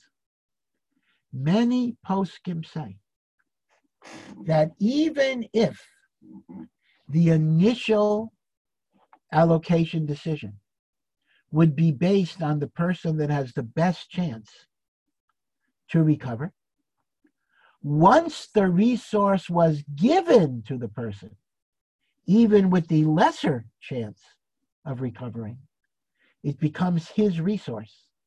And to remove it from him would be murder. And if it's murder, you cannot murder one person to save another person. So I see I have a question. How does the principle of he who saves one person's life is considered to have saved the whole world relate to this? What about it's yourself and someone else? Does pikuach nefesh apply? Again, these are very, very good questions. You're 100% correct that saving any person is as if you save the whole world, even if the person has only 5 minutes to live. But you have to understand, when you have a resource and only one person can benefit, meaning you don't have enough to give everybody, then you have to make a decision. Meaning, as a general rule, we never make a decision that one person's life is more worthy than another person's life. You cannot kill. Remember, we talked about organ donation. You can't remove an organ and kill a donor, even if he's brain dead, in order to save another person's life. But when you have only a single ventilator, you have to make a decision unless you want to go totally with randomness. So most poskim do say, yeah, the other question, what about if it's yourself and someone else? So that's Rabbi Akiva. That's Rabbi Akiva's opinion, that you are allowed halachically to give priority to your life. So most poskim actually say, once you have allocated the resource, even to the less healthy chola, you cannot remove it. I did see that Rabbi Herschel Schechter of Yeshiva University took the position that if you know at the time you're giving the first chola, the machine, that there are likely to be people who come in later who are in a greater, better medical condition, then in a sense, when you allocated the machine, you were doing so conditionally and in a limited fashion. And therefore, the first guy never acquired, so to speak, a right to the machine. So Rav Schechter actually does permit the disconnection of the machine. On the other hand, I feel in my own research that that is a minority opinion, and those allocation decisions have to be final and the like. Oh yeah, I'm sorry, I see another question. Wouldn't this mean that younger would have more priority? Well, there is, of course, an argument that younger people might have more priority because they could have more children, more years, etc. But on the other hand, when you're evaluating the value of a life, you have to look at each life as something of infinite significance. Meaning, you don't just look at people as machines that produce future generations. You have to look at a life as something that is intrinsically valuable. For example, if you had two people, each of whom were medically equal, and one was infertile and one was fertile, you're raising an interesting question. We actually would not give priority to the fertile person, although he'll be able to produce future generations, because life has to be judged in terms of itself. It can't be judged in terms of what it will produce elsewhere. That's kind of up to God. First of all, even people who are younger may not necessarily have children. They may die. Young people might die before old people sometimes. They may get into an automobile accident or the like. So your point is well taken. And again, if I would be writing the rules, I might assume that perhaps younger people should be given priority. But in halacha, it seems that we don't directly look at age, except as it impacts on the ability to recover. So this is kind of the issue. Big machlokas. Once the resource was allocated, are we allowed to withdraw it in favor of the person that is more benefited by the particular treatment? In fact, some people have even taken the position that even if you haven't given the machine to the person yet, you have to follow a line, whatever that would mean. Meaning to say, if you have people who register in the hospital, you have to allocate a resource based on first come, first serve. Now that's an extreme view, because that basically says even though at the time I'm allocating the ventilators, I'm putting people on the ventilators, I have all of these patients in front of me, I got to follow the priority of, it's not even clear what you're looking at, who registered first, who walked into the room first, etc. So we do have these different views, meaning we have three different views. Rav Schechter is the extreme view. Even if you hook somebody on the ventilator, you can take him off if a patient with a better chance of recovery comes in. That's view number one. View number two, once you put somebody on the ventilator, they must stay on it until such time as they die or whatever it would be. View number three is even if they weren't put on the ventilator, if they came in first, whatever that would mean, that would give them the rights. So we do have different opinions in terms of these priorities of allocation of medical resources. This is going to come up again when, Baruch Hashem, a vaccination is being developed. I think the most promising vaccination for corona is being developed in a few different places, but Oxford University is very, very close to developing a vaccine. There's already been some successful experiments on rhesus monkeys, and they hope optimistically, Be'ezras Hashem, that there should be a vaccine by September. That would be mamash, very, very wonderful. Now, who knows? All sorts of things can happen. In addition, we have the medical treatments for people already infected. I'm sure as Chabad students, you should take great pride in the doctor, I don't remember his name, it's a Russian name, the Chabad physician who works for Satmir, who was the first one who kind of identified the malaria drugs as very, very helpful for treating patients. And although the medical establishment hasn't fully embraced it, more and more doctors are utilizing it. But both in terms of the vaccines and in terms of the drugs, there are going to be shortages, meaning there will not be enough vaccine initially, and there will not be enough of these drugs to meet the demand, and the allocation decisions are going to have to be made. So we're going to have to revisit this very, very difficult medical rationing process. But again, Be'ezrat Hashem, we pray that Hashem should bring the Geula. We won't need vaccinations. We won't need drugs. Ani Hashem Rofecha. We're the month of Iyar. The month of Iyar many say, it's a famous Hasidic thought, maybe you heard it, is Rashi Tevot. It is an abbreviation. Aleph, Yud, Yud, Resh. Ani is the Aleph. Yud, Yud is Hashem, right? Hashem's name. Rofecha. I am God who is your healer. He is the ultimate source of refuah. May the Rofei Kol Basar bring a refuah to Klal Yisrael and the entire world. So it's good seeing you, and really thank you for your questions as always. And God willing, we will meet next week as well. Kol Tov. Thank you. Thank you so much. Thank you, Rabbi. You're amazing. So much. Take care. Shalom, shalom, shalom. You're the best. Take care. Bye-bye. Jamie's your biggest fan.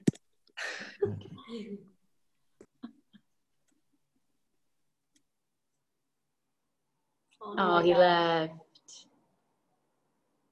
Now what? Do we have to leave and come back? Are we supposed to leave and come back? Yes. Hi, Dora. Hello, how are you guys doing? Good. Good. Oh my gosh, Kaya Leia, I didn't even notice you were here. She muted my left. Wow.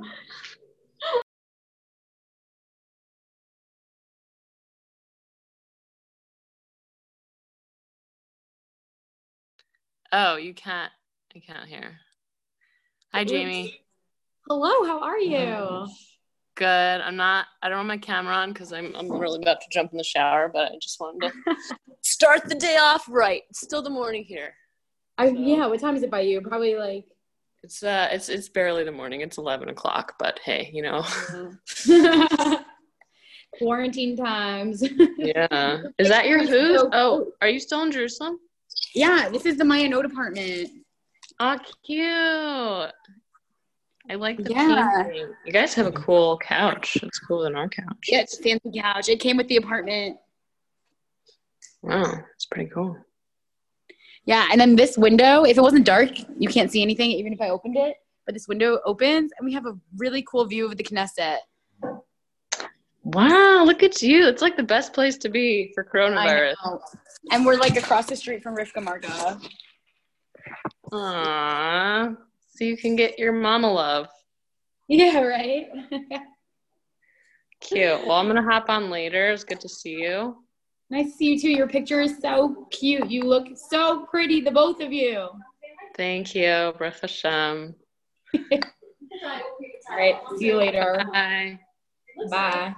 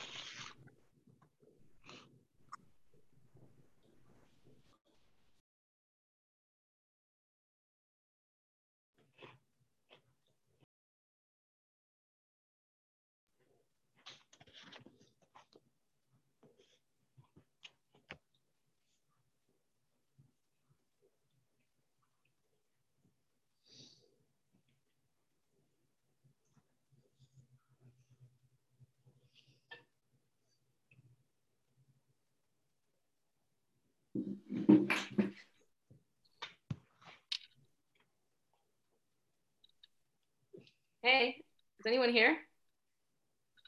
Yes. Hello. Hi. Hey.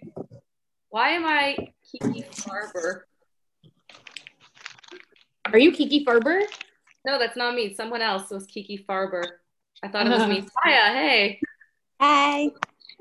Can everyone turn on their videos? It's so hard to talk with I can't see people.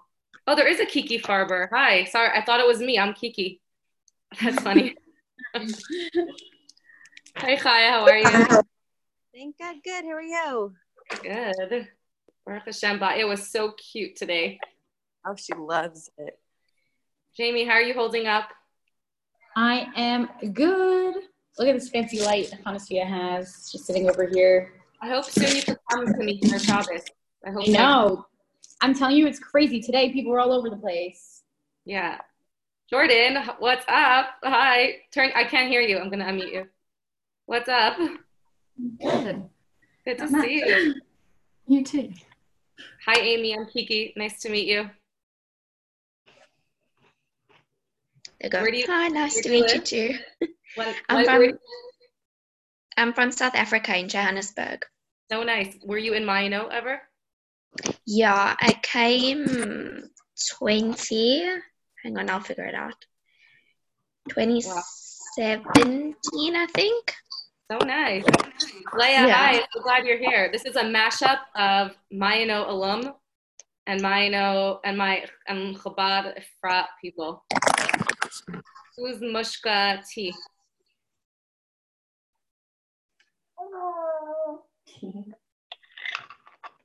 You can be wearing pajamas, whatever, bathing suits, all good. Just I don't care to see your cat, your bed.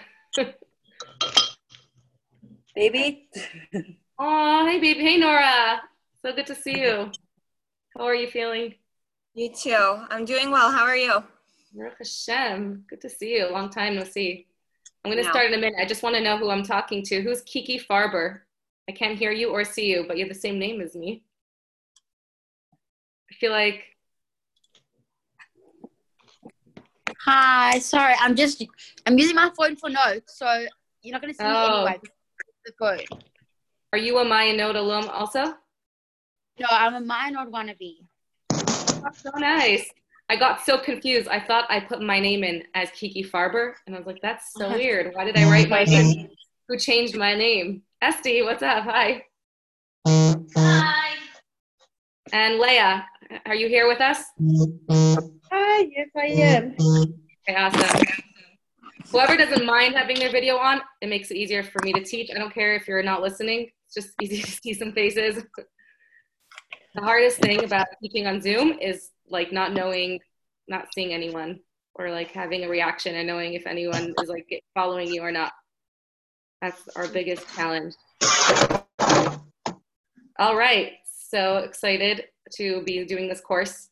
So it's going to be a course that will continue. Today will be, I don't want to say intro because it's not an intro at all, but it'll be, we'll see if we get into the dynamics of the spheros in our personality and self-refinement yet. All right, so as an intro, I know you had Esty Arnav last week tell you about Spheros Omer. Were any of you here last week with Esty? No. Okay, awesome.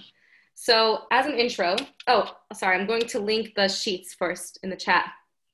So I have a Google, let me just link it. We have some source sheets. A PDF or a Google Doc, what's easier? I guess it doesn't.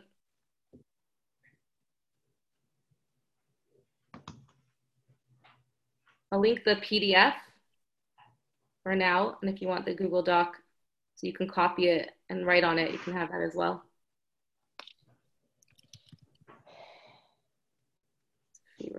There we go. So it's 2 pages. The first page is two sources, and the second page is a chart that you can help you as a visual for the spheros. I don't know how to use the whiteboard. I haven't used it yet. Also, does anybody know when class ends?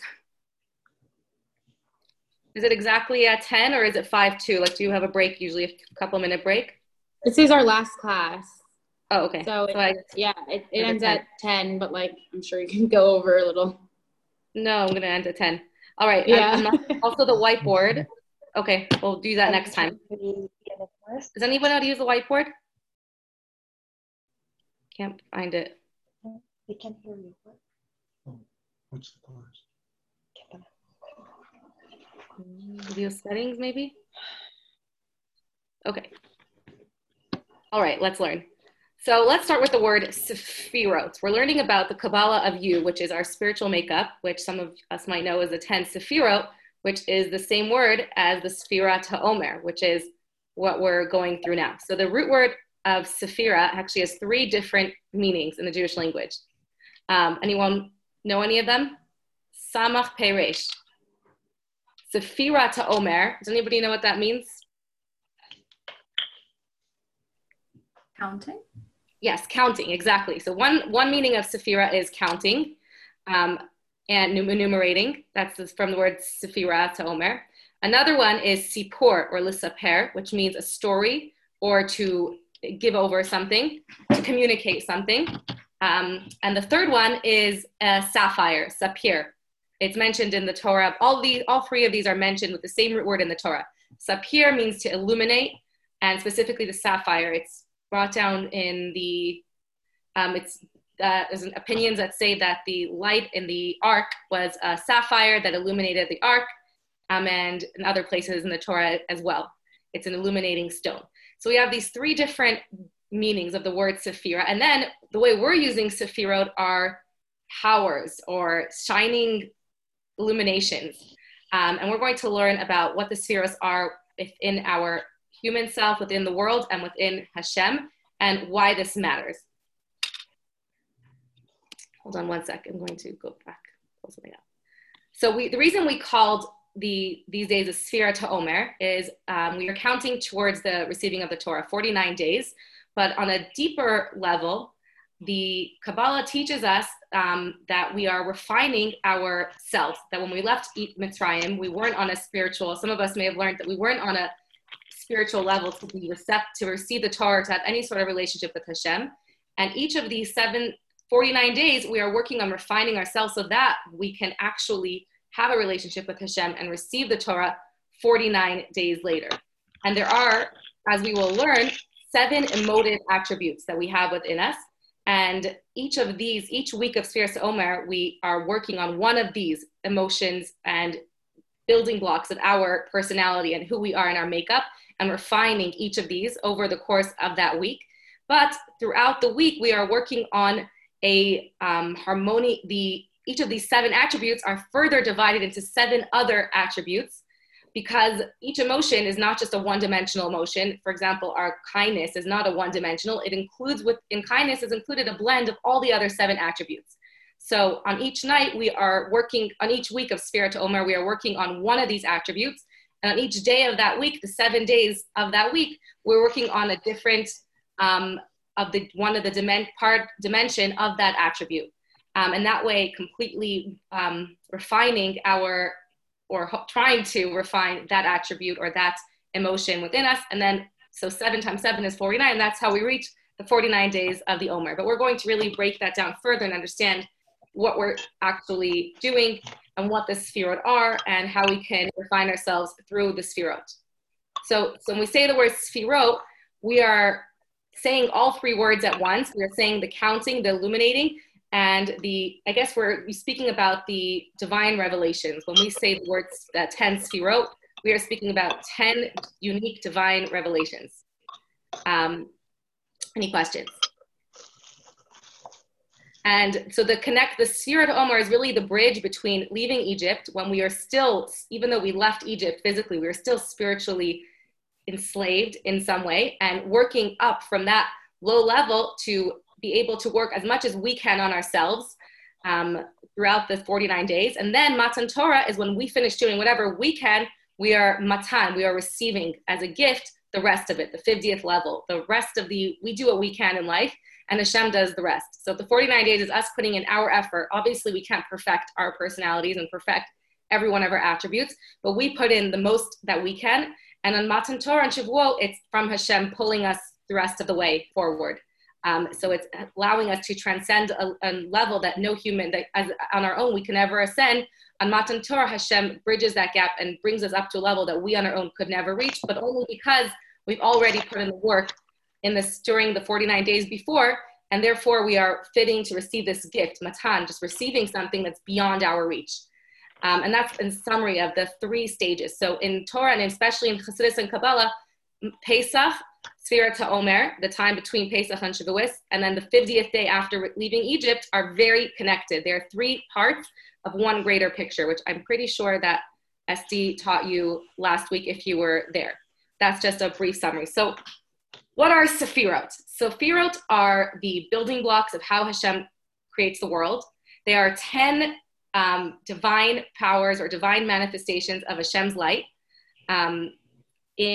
Welcome someone new, Naftali Cohen. So these 10 manifestations of Hashem's light reflect, and we have 3 different models for the Sephiros. And it's important to differentiate them. And we're going to focus on the model that we have inside of us, which we actually refer to as the 10 soul powers. But it's important to know all 3 models. So in Kabbalah, the word Kabbalah actually, we know it means to receive. But in the root word in the Torah, Kabbalah actually means correspondence.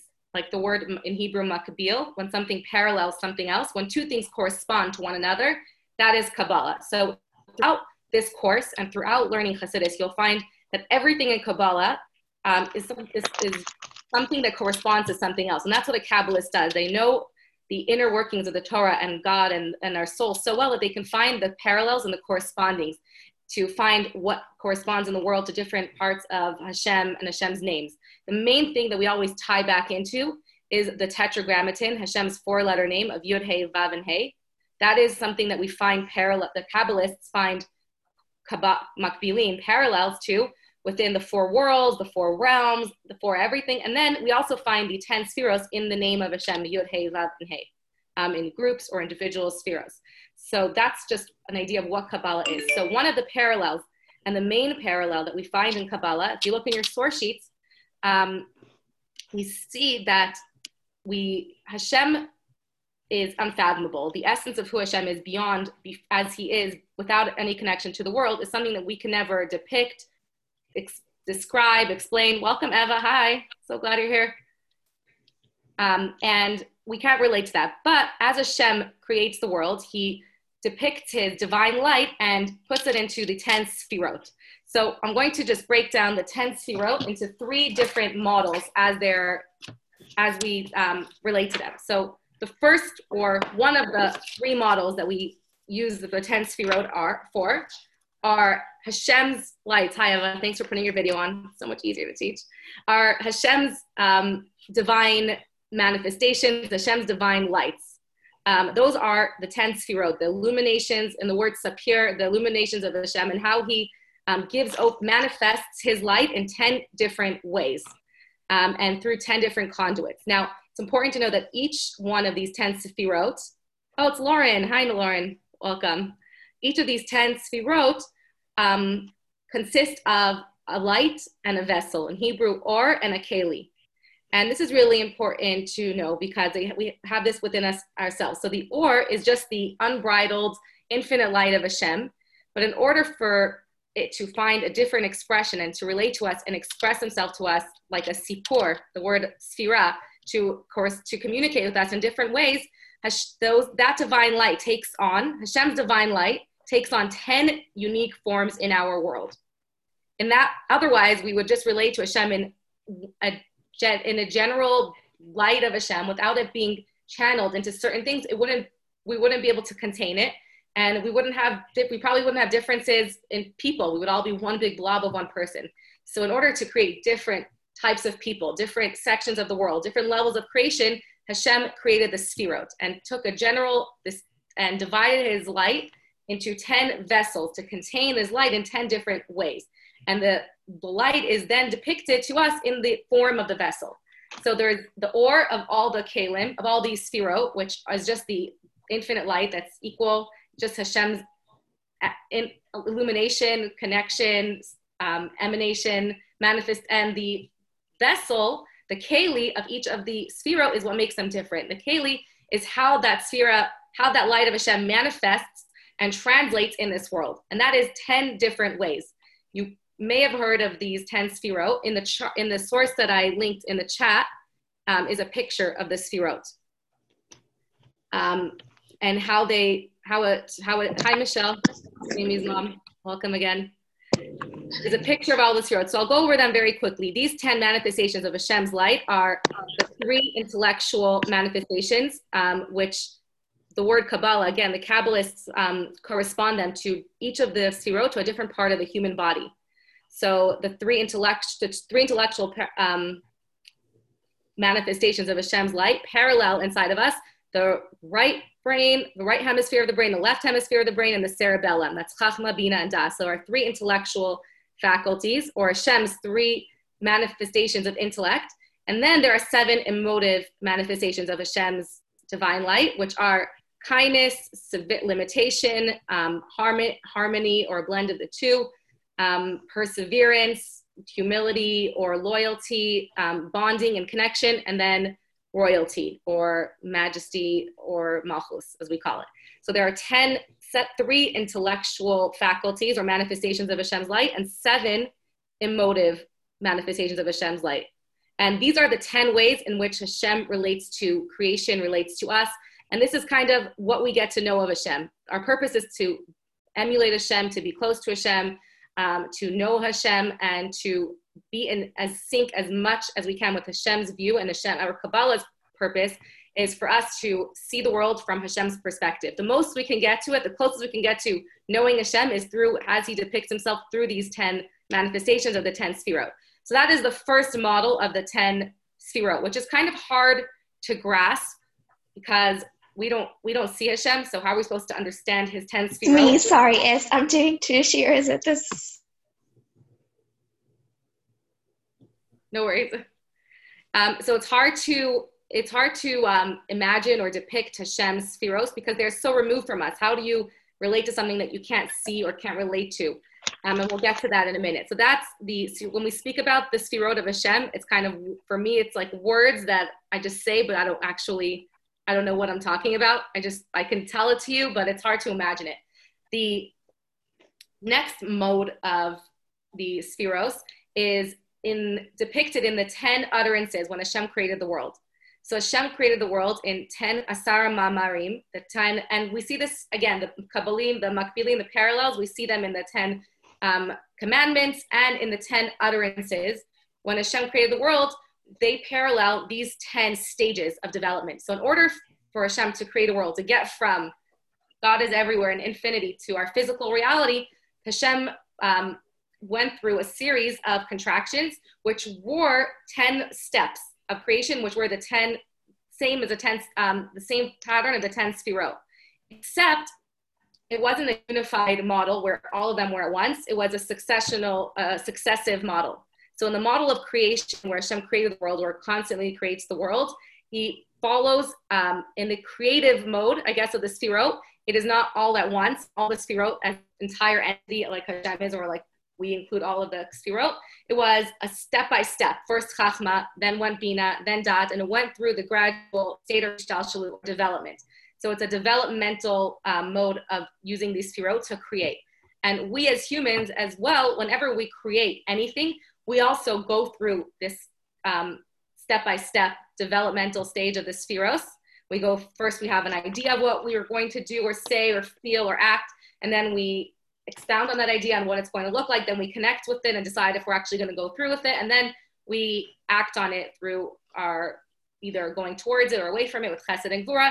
And anytime we express anything outside of ourselves or communicate anything, so this is the communicative one, when the word sefira means communication or story, or to give over something. Whenever we're expressing something outside of our own self, we are communicating it through the sefirot. We are going through first the idea of it, what we want, then the emotional side of it, how we're going to go about it, and then actually doing it through the doing sefirot. So that is the developmental, I guess, step-by-step mode of using the sefirot.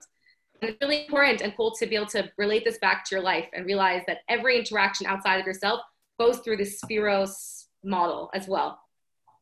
So that is the 10, like if you can remember, it's easy to remember by the 10 utterances that created the world in Genesis, and reflecting back to that was the 10 building blocks of creation. And then there's also, Kabbalists also parallel the 7 days of creation to the 7 emotions, and how each of the days of creation was depicting one of the specific 7 emotional attributes, chesed, gvura, tiferes, and they find great parallels and very beautiful parallels in each of the days of creation and what was created and the sphera of that day.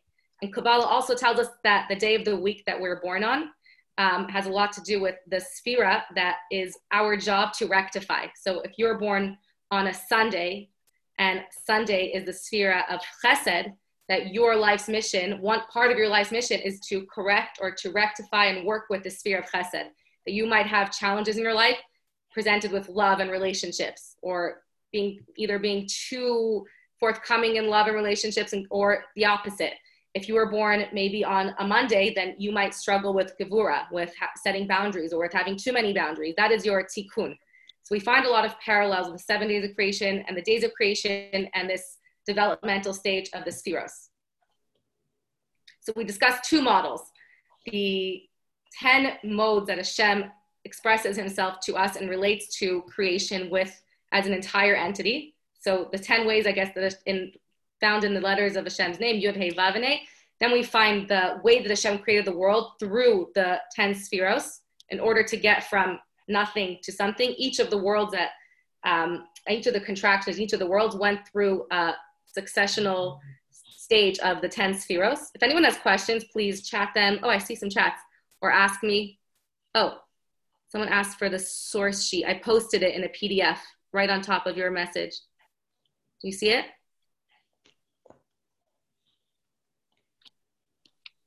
If it doesn't work, I can send you a link to the Google Docs. And the 3rd model of the spheros, you can also talk if you, like, unmute yourself if you have a question as well. I see some more people joined. I don't know if all right. The 3rd model is where we're going to spend most of this course discussing, because that's the most relatable one, and that's what we're here to work on. We don't have to busy ourselves with, even though it's important to know how Hashem created the world and all that, what we're really trying to work on is ourselves and bettering ourselves or refining ourselves in order that we can affect the world and have a relationship with Hashem. So the way it works is like this. You may have, if you were in this, anyone here in the summer program, Eva and Jamie were, but I don't think, Jordan, sorry. I don't think I did it with Jordan's. I think I only did it with Eva. So, and you may have heard this. Hashem, in order for us to even relate to Hashem or relate to anybody, to empathize with somebody or to understand anybody, you need to be able to tap into a similar experience. If someone tells you something that they went through that you have no idea what they're talking about, you need to, in order to empathize, you might have to pull out of yourself how you would feel if you were in that situation or something similarly painful or exciting that you went through to relate to them. That's what relating means. It means relating it back to yourself so that you can relate to the other person. If a woman describes labor, a man could never understand or relate or empathize with labor because he can't relate it to anything similar. Like they'll try to describe different pain that a man goes through, but he'll never be able to fully relate. So in order for us to relate to Hashem and the 10 spheros, there had to be some sort of mechanism where we parallel Hashem. And that's exactly how Hashem created the world. And we see in the first chapter, in your source sheets that I gave you, in the first chapter of Genesis, when Hashem creates the world, he turns to the angels, or different opinions, and he says, let us make man in our image. And some sources say he was speaking about himself in a plural form, or he was saying in the image of angels or God, who are all made with the 10 spheros. And Hashem's idea, according to Kabbalah, to make man in his image is the only way that man can ever understand me is if he is a reflection of me. And in that, the next, so let's read through those verses. Just one sec.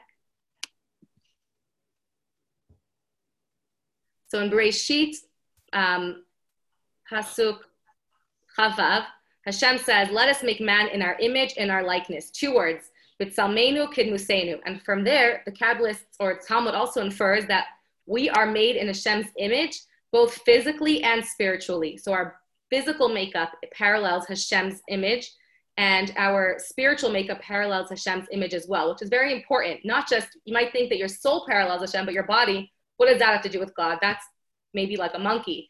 And we could say it's as far from the truth in Judaism to say that we are made like a monkey. We are made in Hashem's image. Every limb of our body parallels an attribute of Hashem's godly image.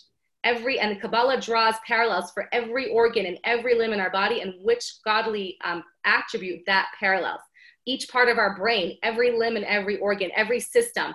So the 7 attributes are paralleled in the limbs of our body, the right arm, the left arm, and also each of the systems in our body, our respiratory system. I don't know if we'll cover the systems or today, but it's fascinating how much we learn about God and Hashem and Hashem's attributes and our soul through understanding the systems and how many parallels there are. And nothing is just evolutionized from animals. God forbid that we would say that. In fact, it is the furthest from the truth. So Hashem created us in His image. And then, let's go to the next verse. And then God created man in His image. B'tselem Elokim, and He repeats, B'tselem Elokim bara oso, in the image of God, He created him, male and female, He created them. So there, questions or breathing? So this was so important in order that we can even have a relationship with Hashem, that every attribute that Hashem relates to us is reflected within us. Anything that we speak about with Hashem in the Torah, that Hashem saw or Hashem beheld or Hashem was angry, Hashem was jealous, Hashem loved, or Hashem, any attribute that it speaks about in the Torah, we have within us in some form, in an image form. So I'll explain what that is. We're not a carbon copy of God because we're not God. We are human beings and Hashem is Hashem. Hashem is God, a creator of the world. We're not creators of the world. So what is the difference? The example that I have a couple of examples. The one, I'll share my favorite ones that really depict it really well. When you are making, and also if we're all just copies of Hashem, what makes us different? How are we not all clones if we're all made in this image? So the way that Hashem copied us into and made us in His image is Hashem relates the world with the 10 sfirot, and Hashem created us physically and spiritually made with these 10 sfirot, these 10 attributes, and we call inside of us, they're called the kochot, our powers, or kochot nefesh, the powers of our soul. So Hashem took just like a photocopy or an image, a picture. When you take a photograph of a scene, you have the exact image of the scene, but you don't have the scene. You have an image of the scene. So you can show that photograph to someone and they can see all of the details of the scene, but they don't have the scene. You can't replicate the view that you're seeing and copy that. If Hashem would have copied us in that way, then we would maybe be Hashem. If Hashem would take the scene itself and replicate it. However, he didn't say, let us create Hashem in himself, in His image. So it's sort of like a photo version. We are the limited photo version. A photo, while it depicts so many similarities, it's just a photograph.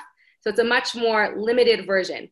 That's one example. And now to further that, if we are all a photograph of Hashem, or as Hashem relates to the world in the 10 spheros, Hashem photographed that inside of us, and we each have those exact, every attribute, and every one of those 10 spherot that Hashem has, we have inside of us, and every one of the details. Those spheros are so general. Love and chesed is only the mother emotive and emotion for all positive emotion. There's thousands of positive emotions we experience: joy, excitement, love, romantic love, parental love, familial love, friend, all the details and nuances of magnificence and joy and pleasure. All of those fall under the category of chesed. So there are thousands of emotions, and all of them, all the emotions that we have, are merely a photograph or an image of the emotions that Hashem acts with. For example, Hashem doesn't have eyes, but we have eyes. Hashem doesn't have eyes, but Hashem sees everything that goes on. Hashem doesn't have hands, but Hashem guides and everything that happens in the world. So to depict how that is, another example I love is a doll. I actually had a doll here. Anyways, when you hold a doll and you say, these are the doll's eyes, and you ask a little kid, where are the doll's hands? They're the doll's hands. Does the doll have hands? Well, what are hands? Hands are things that can grab and hold. And if you ask someone, what do hands do? It can hold something. It can grab something. It has 5 fingers. A doll doesn't have hands. A doll has a plastic version of hands, but we call it hands because it resembles likeness to hands. The only likeness it has is that it has 5 things sticking out, and we call it a hand. When you point to a doll's eyes, what do eyes do? They see. Dolls can't see, but they have eyes. So everything about a doll, we call it the same thing that a human has, but it doesn't even do a fraction of what a human can do. We can't even get close to comparing it. but there's some likeness. It looks like an eye. And in that way, we're created in Hashem's image.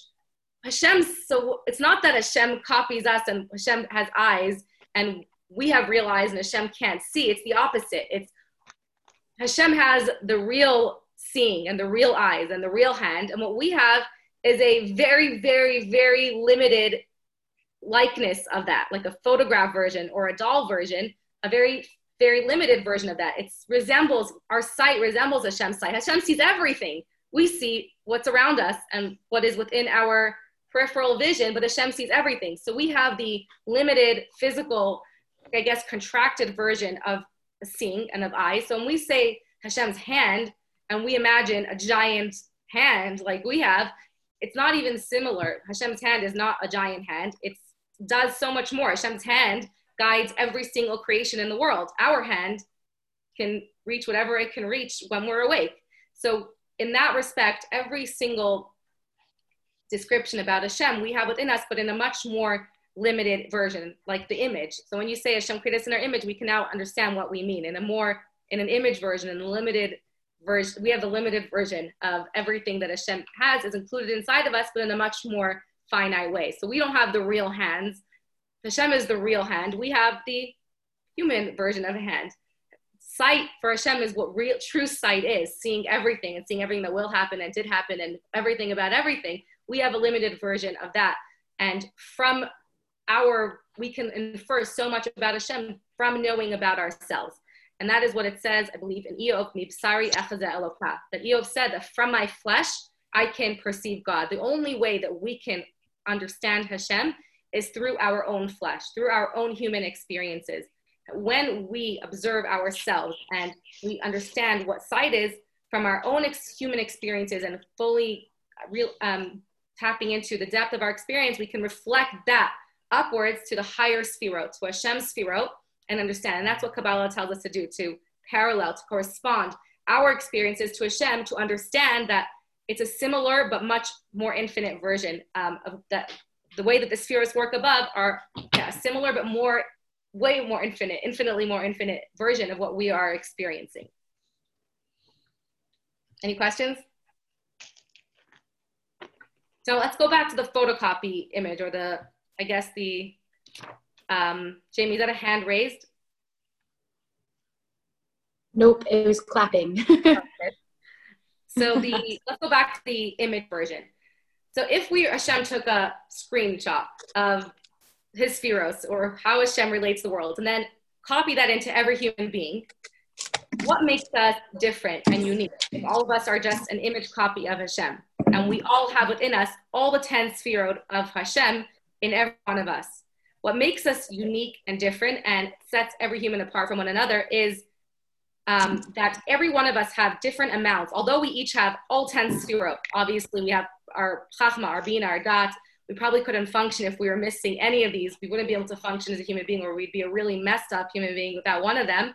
We all have all of the spherot. However, each human being, and no two humans have the same amounts or I like to use the word concentration of all of the spherot. Each one of us, our own unique blend of strength and capability, power, and more spherot than others. And to depict this with an example, if you take an image in the photocopy machine, let's say the image on your next page of the spherot, right? We all have the exact same spiritual makeup. However, you can photocopy the image in an infinite amount of times, and you can, in each of the spherot are a different color, actually. And that Kabbalah gives each sphere another color, depending on what the sphere's function is. In each photocopy, imagine you were to photocopy each one with a lot of red in part of the image. So you can make an infinite amount of the same exact picture, but the color concentration, I don't know if you're following what I'm saying, but the color would be completely different in each one of them. It can be a lot of green hues in one, a lot of red hues in one, very little yellow, a lot of yellow. So you can have the same makeup, the same image, but the amount of strength in each of these spheros is completely unique and different to each person.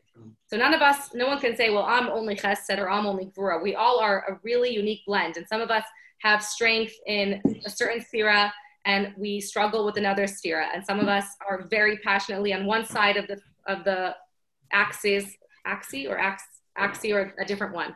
So that is what creates us unique. And that is really our struggle and mission in life as humans, to refine ourselves and to work on being a complete unit of Sefirot and to balance out all of our Sefirot so that we can truly depict and emulate Hashem and be in Hashem's image by learning about the Sefirot and working on them and saying, well, I really excel. I'm pretty good at chesed, but I have a lot to work on self-restraint, and including self-restraint within our chesed, and going through each of the spheros and seeing how can I perfect that sphera? How can I be more proactive and goal attaining and achieve my goals like Netzach?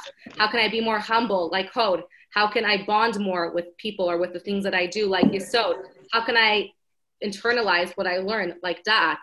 How can, at each one of the spheres we can, those are just one example, but each of the spheres are infinite, endless things. It would take, I think it says in Chassidus that it would take a lifetime to perfect one midah, which is one good attribute. So this is not, and that's why we have the concept in Kabbalah of reincarnations, because if it takes a lifetime to perfect one midah, we keep reincarnating until we've perfected our entire soul.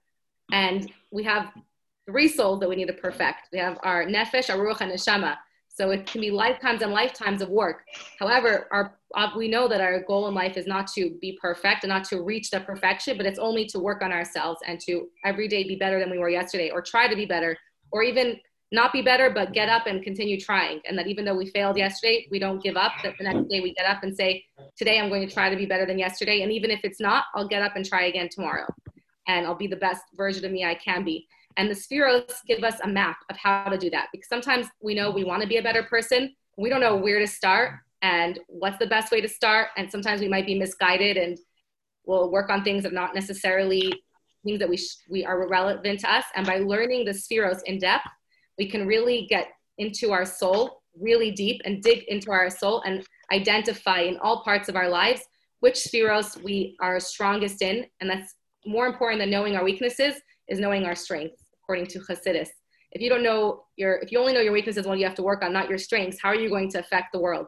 So most importantly, to identify which sphero is your unique photographic copy of Hashem's image were you gifted with which spheros did Hashem give you the strongest concentration of color in? Are you gifted with so much netzach or so much kivura that you can change the world and use those gifts to your advantage and to the world's advantage, and to identify what those spheres are and what you can do with those.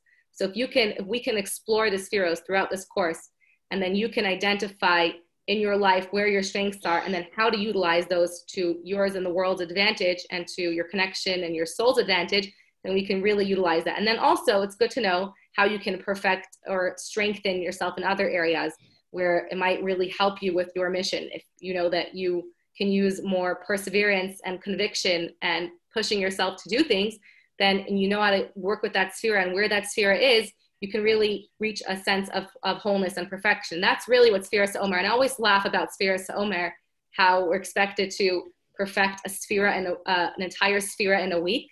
It feels impossible, but it's amazing because as you go back to it every year, you can reflect back on the year before and just see tiny, tiny baby steps of how you may have worked on a tiny area, and every year you can kind of get there a little bit more and more. I just wonder how the Jews actually perfected a sphera in a week or in a day or in 49 days from where they were to where they got. They must have been huge souls to perfect an entire midah or entire emotional attribute, which is huge. It's a lifetime of work in just a week.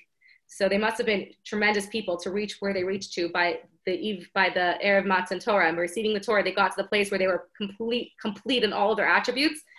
And like we look at them as sinners. So they must have been greater than we thought they were. So our goal is not to be perfect, but it's to know ourselves enough to know what our strengths are and what we're gifted with and what our soul is made up of so that we can better live and better work on the things that we should work on, and everything that it just becomes clear. Like Kabbalah, learning Haitzita, welcome. Learning Kabbalah is like learning the way that it's depicted in Kabbalah it says it opens up channels of your mind. When you learn these models of the Kabbalah says that when you learn the models of the world, which are the models of 10 or the 22 letters, maybe we'll do that next, of the Aleph Bet, you open up channels in your mind that allow you to access parts of your mind and see the world in ways that you could have never seen it. And you see these models reflected in everything that you go through in life. In anything that has sets of 10, you can see the spheros depicted in them. In every interaction, you can see the spheros being depicted.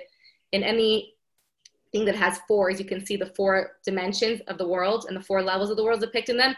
And it says it just opens up your soul and your mind to things that you could have never experienced if you learn Kabbalah in the right way and apply it to practice. So that's our goal, I guess, in this course. How much time do we have left? Okay, let's, to continue. So we discussed the 3 models of the spheros, how they reflect inside of us, that we are a reflection of Hashem. Just to summarize, so we have the 10 building blocks of the world, and the 10, and how Hashem created the world and continues to create the world through these 10 stages, and how we create or express outside of ourselves as well through these 10 steps of creative expression, and how Hashem relates to the world in 10 manifestations or vessels that contain his infinite light in 10 different specific vessels. And the light is reflected to us or given to us in the form of that vessel, whether it's kindness or severity. And we also have that paralleled inside every human being. Every one of us has all these 10 sphero inside of our soul, both in our godly soul and in our human animal soul. So we have really 20 soul powers, or they share soul powers. It's described in Tanya chapter 3 at length, and way more in other parts of Chassidus to really get down to, like, do they share the same soul kochos, or are they given unique? It seems that they're given, each soul, our godly soul and our animal soul, are given 10 soul powers. The soul powers of purity and the 10 soul powers of impurity. And that's really what we're perfecting during the Sfirat Omer. Our 10 soul powers of our godly soul don't really need perfection. They already are perfect. All they strive is to be close to God and to do the right thing. What we're really perfecting is the distortion of those 10 soul powers, of the 10 sphirot inside of us. In our animal soul, they can be distorted, and we can channel the love for things that are wrong and bad for us. We can channel our hatred in negative ways. Instead of using our gvura to have self-restraint for negative things, we can have self-restraint and directed at baseless hatred. So we are trying to correct the corrupt versions of where our 10 channels or our 10 sphirot could be corrupted. So the terms we need to know are Hashem's 10 sphirot, which are 10 illuminations or divine manifestations. And within us, whenever we'll talk about ourselves, we'll speak about the 10 kochot hanefesh, and I'll just use the word soul powers. So they are the reflections or the image of Hashem's, but I'll use the word soul powers because that's exactly what kochot hanefesh means, soul power.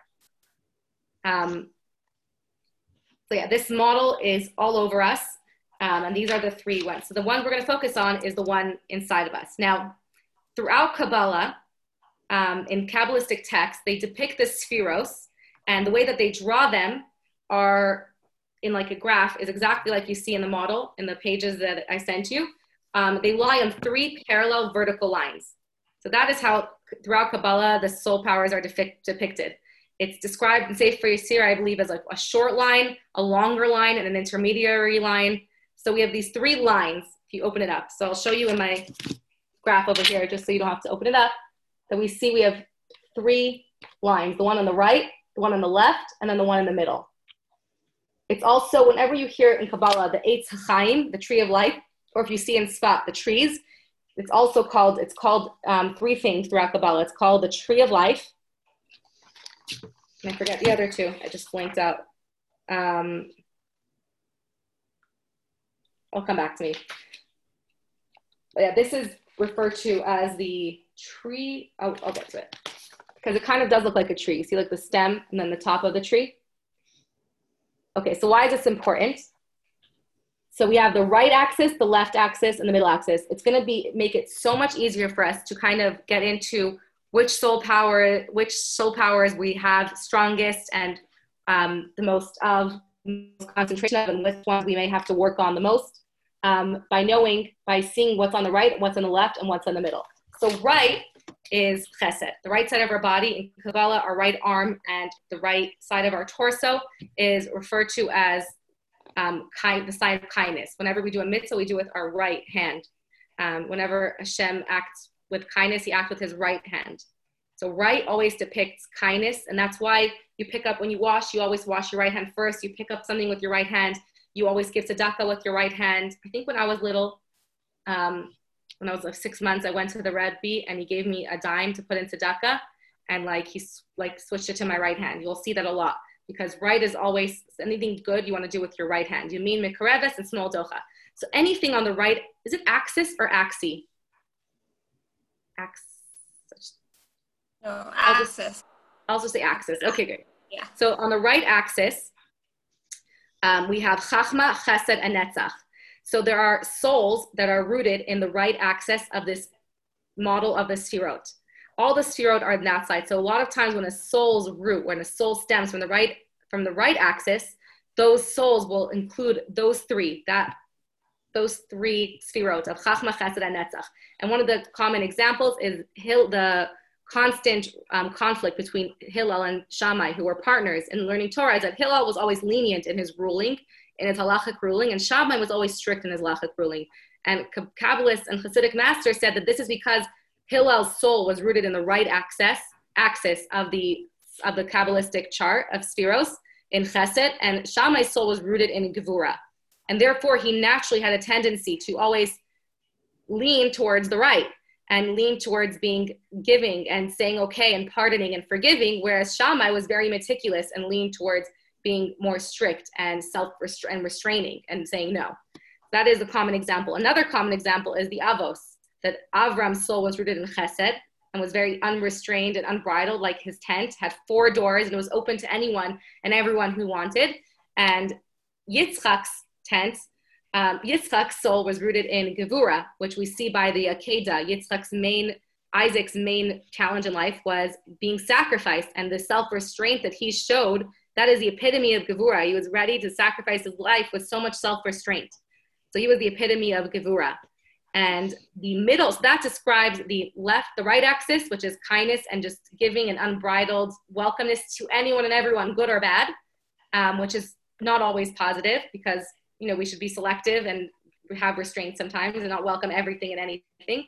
And Yitzchak's represents Gevura, or extreme Gevura, which is very self-restrained. And Yaakov represents the middle axis, which is a harmonious blend of the two, which is called Nemidas Tiferes, which means harmony.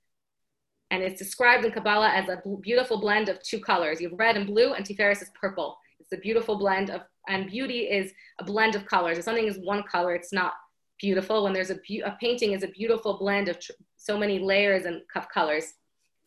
And it's really interesting that because Avram leaned so much to Chesed and didn't necessarily have the blend of the two, it says he gave birth to Yishmael, who was a corrupt version of Chesed, where he loved everyone and anything, and to the extent that he had no self-restraint, and anyone he wanted, he went and loved them or raped them or took them without thinking about the consequences. And Yitzchak, because he was so much Gevura, he also had Esav, who was the epitome of negative, of corrupt Gevura. Even though Yitzchak had holy Gevura and self-restraint, he gave birth to Esav. And Yaakov, who was a blend of the two, had all 12 of his sons were tzaddikim, were holy and righteous. So we see that in order to be able to produce positive results, you can't be only Chesed or only Gevura. And that's why it's so important for us to pull apart these spheros and dissect our personalities and make sure that we're always blending in every interaction we have with a child, with a friend, with a spouse, with a parent, that we're bringing in Chesed and Gevura, because Chesed and Gevura are like these, represent the whole right side and the whole left side. And we have to make sure that we're acting with harmony and that we're considering, like in modern day, we would use like wise mind, the concept of a wise mind. You're bringing in your feelings, and you're bringing in, which is the right side, and you're bringing in your ration. And in every decision that you make, you want to make sure that you're being wise, which is a blend of the two. So we're making sure that we are blending it, and that in order to have any productive result, that we're always blending Chesed and Gevura. And some of us might fall to the left, some of us might fall to the right. Most of us, and even if you fall to the middle, even if you're born Tiferes, the corruption of Tiferes, of knowing exactly how much kindness or how much self-restraint to use and when to use it, the corrupt version of that is manipulation. Because when someone knows exactly what to say and what not to say and exactly how much to give to string you along, that can be manipulated, it can be corrupted and used as manipulative tactics. So even if someone is tiferet and already knows exactly when to stop and when to take and when to give and when not to, it has to be used for good things, to help others, and to always make sure that you're not using it to take from someone else or to manipulate another person into doing something that you want them to do for your self-benefit. So even within that, there is so much work to analyze each of these attributes. And we're in middle of Sfirat Omer now. Today's Sfira, does anybody know? Anyone follow? 22nd. 22nd. Right, so 22nd. And each day of the Omer in the Sidur that we use, we say today we are correcting the Sfira of, and we say the general Sfira of the week, and then the particular Sfira within that Sfira, which in Hebrew it's called Hiskalulus, and in English it's the inter-inclusion, that each Sfira includes within it all the other Sfirot. Anyone know which one is today's Sfira? What is that? For us, because it's still a day before, it's, I think, Malchut Shebet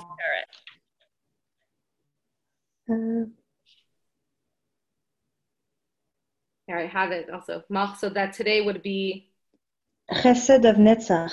Chesed of Netzach. Chesed Shaben Netzach or something, right? Yeah, beautiful. So if you follow Simon Jacobson, he has this book, this Sfira chart book, or he has it online as well. You get a daily email telling you what the Sfira of the day is.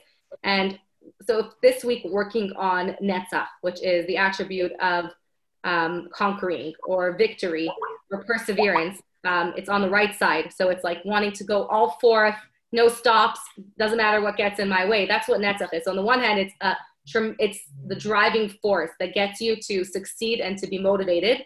On the other hand, if Netzach is corrupted, it can ignore anything that's in its path, and it can just do whatever it needs to get to its goal. It's goal-driven, it wants to conquer, and it wants to be successful and do what it needs to do, which is amazing. However, Netzach needs to include within it understanding, compassion, love, restraint, all the other spheros in order for Netzach to be pure. If Netzach doesn't incorporate all the other spheros, it can be the worst attribute. When someone wants to win at all costs, that is an awful, it could be a horrible attribute that steps all over anyone else and hurts anyone who's in their way because they want to win at all costs. Cheating, lying, knocking over people, putting people down on the way, hurting people on the way, ignoring other people. So if Netzach includes within it kindness and empathy and harmony and all the other spheros, then Netzach will be used for great things. And then someone's Netzach can be tremendous and powerful.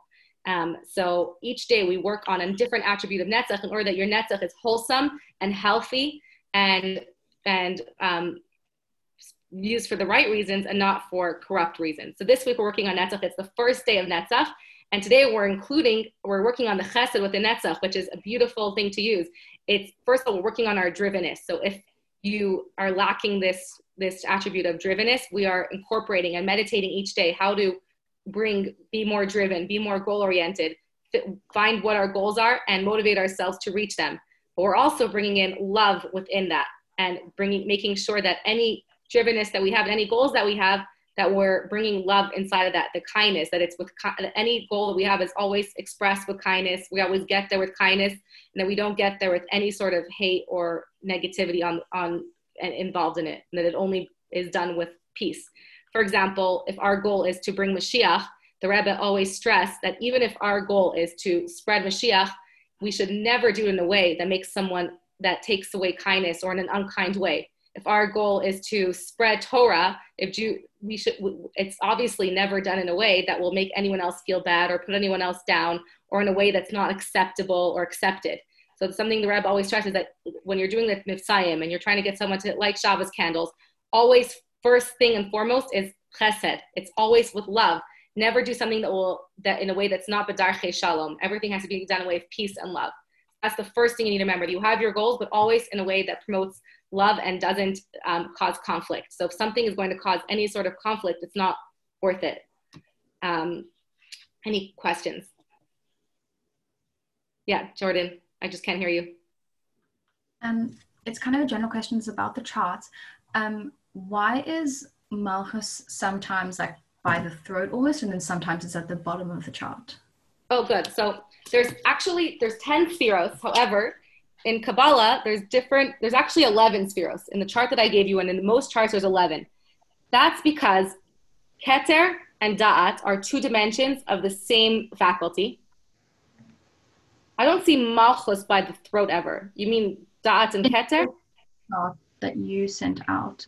It's not like you're right. Okay, so there's a lot of different models how the Kabbalists are used. Well, in different Kabbalists use different models.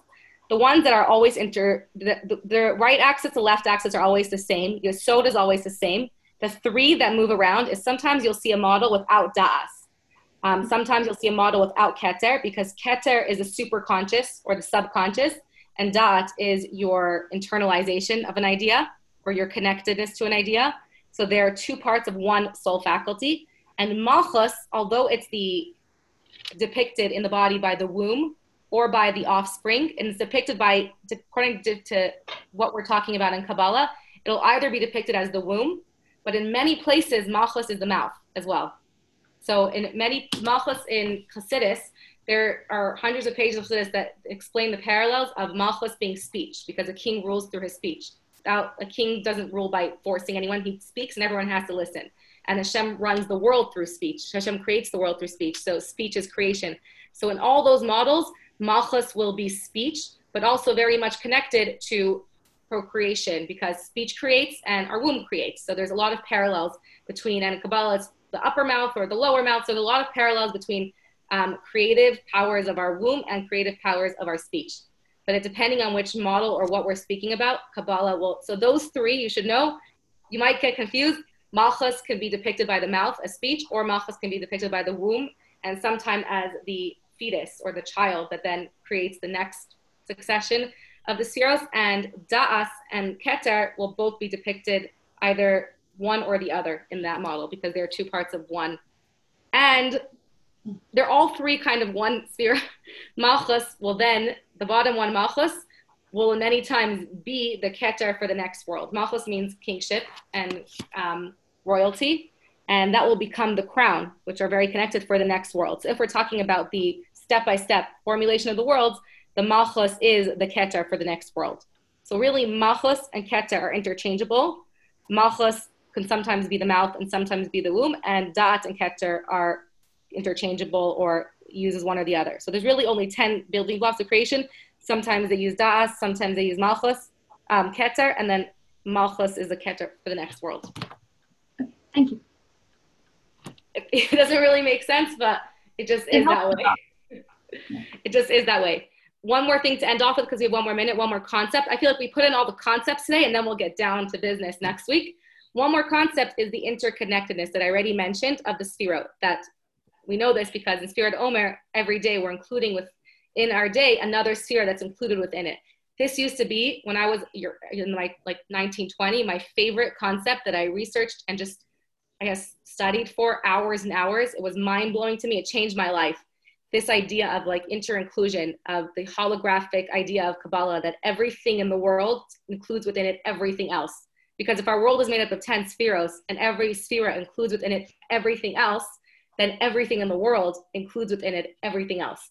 And it gives room for this concept that our world, everything in our world is a hologram, which means that it includes within it all of creation is included within every particle. So if you were to break down all of creation into particles, each particle would include all of creation inside of it.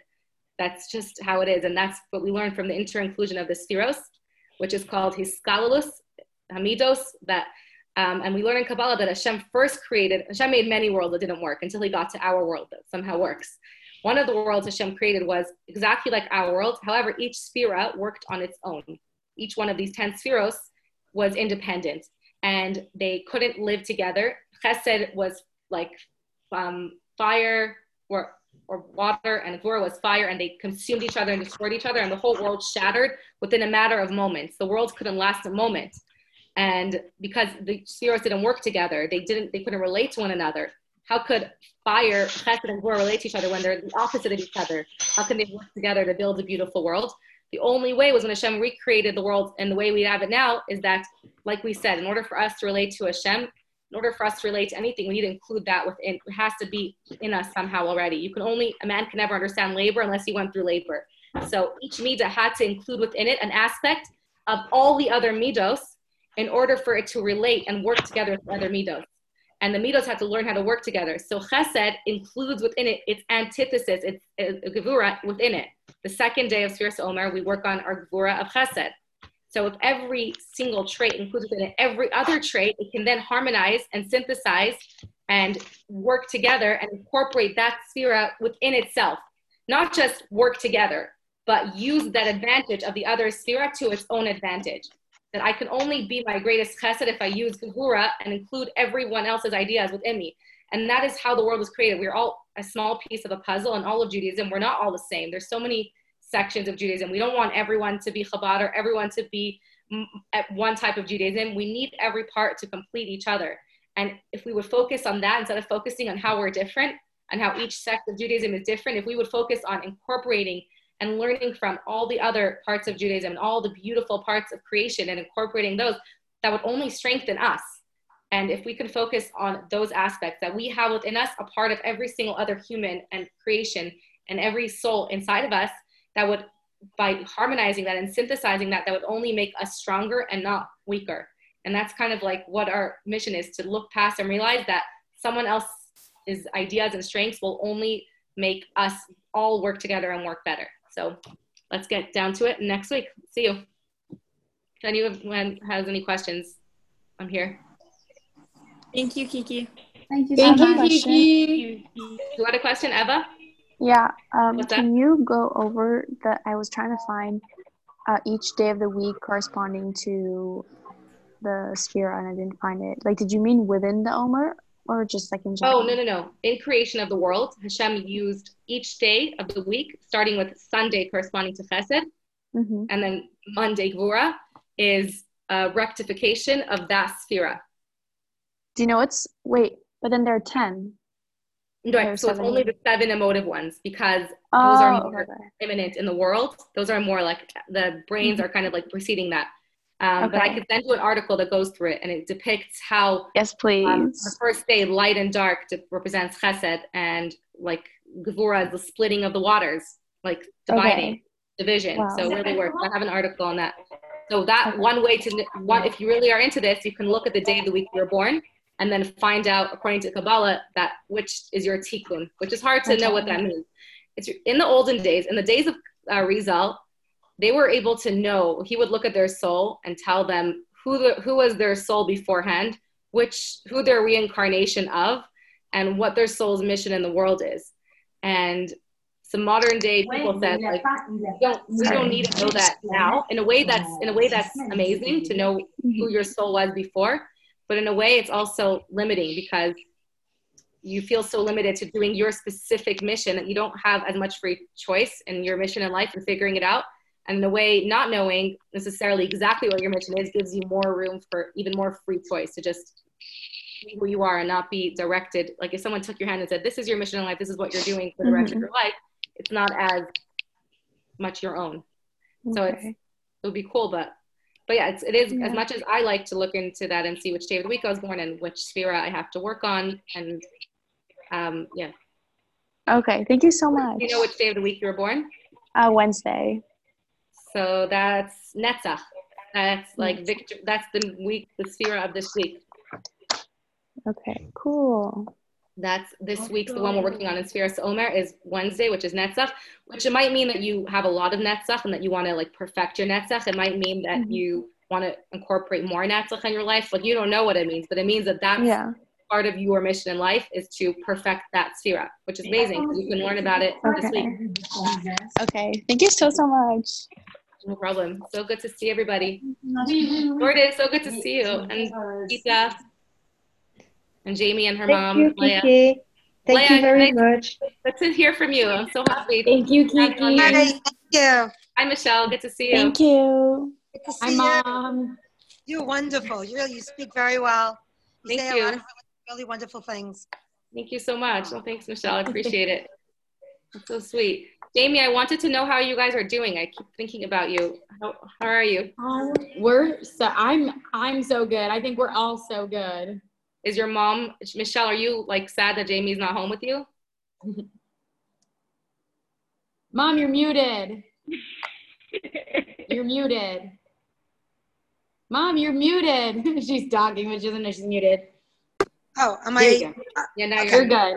When this first started, I was really sad and scared, not knowing what the best choice was for Jamie.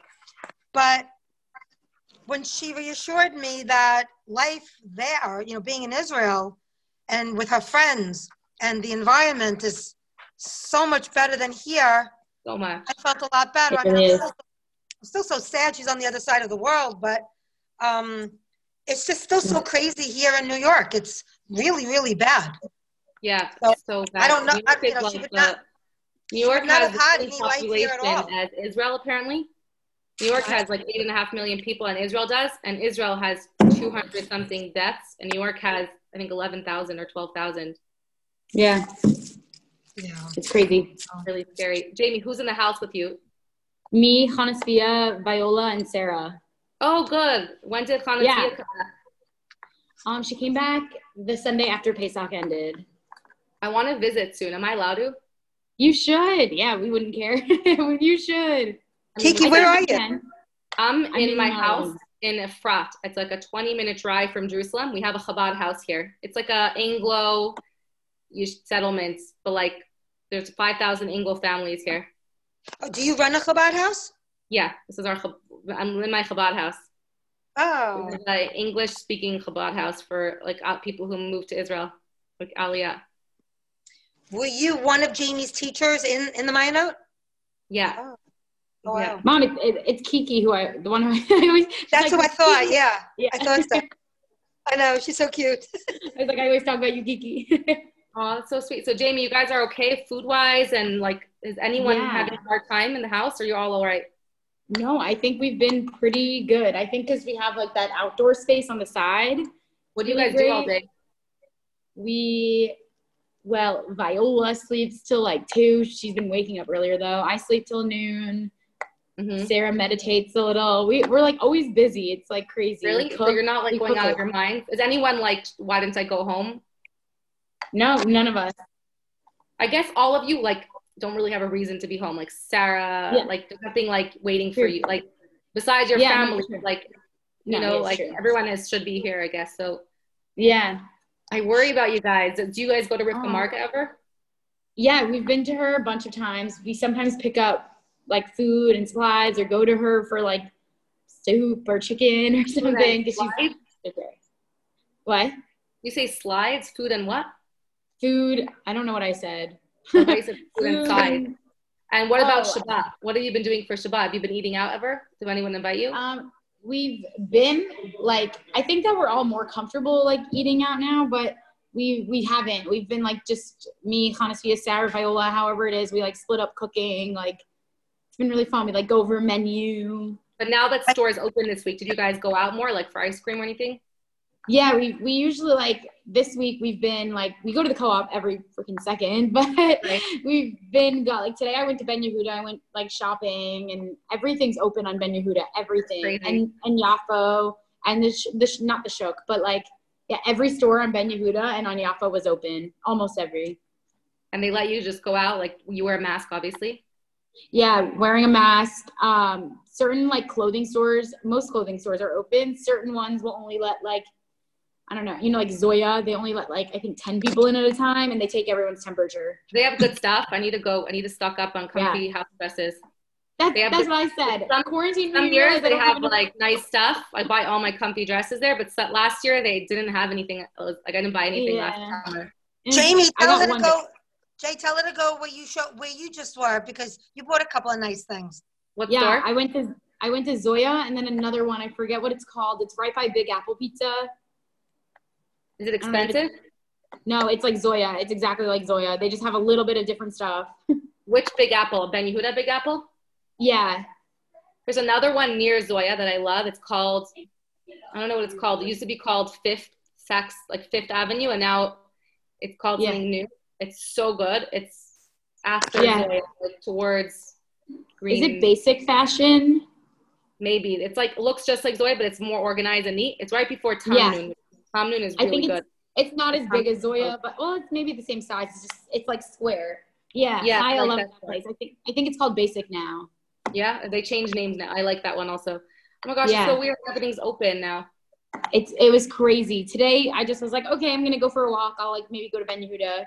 And we're recording now. What? Oh, it's recording. Oops. Oh my gosh.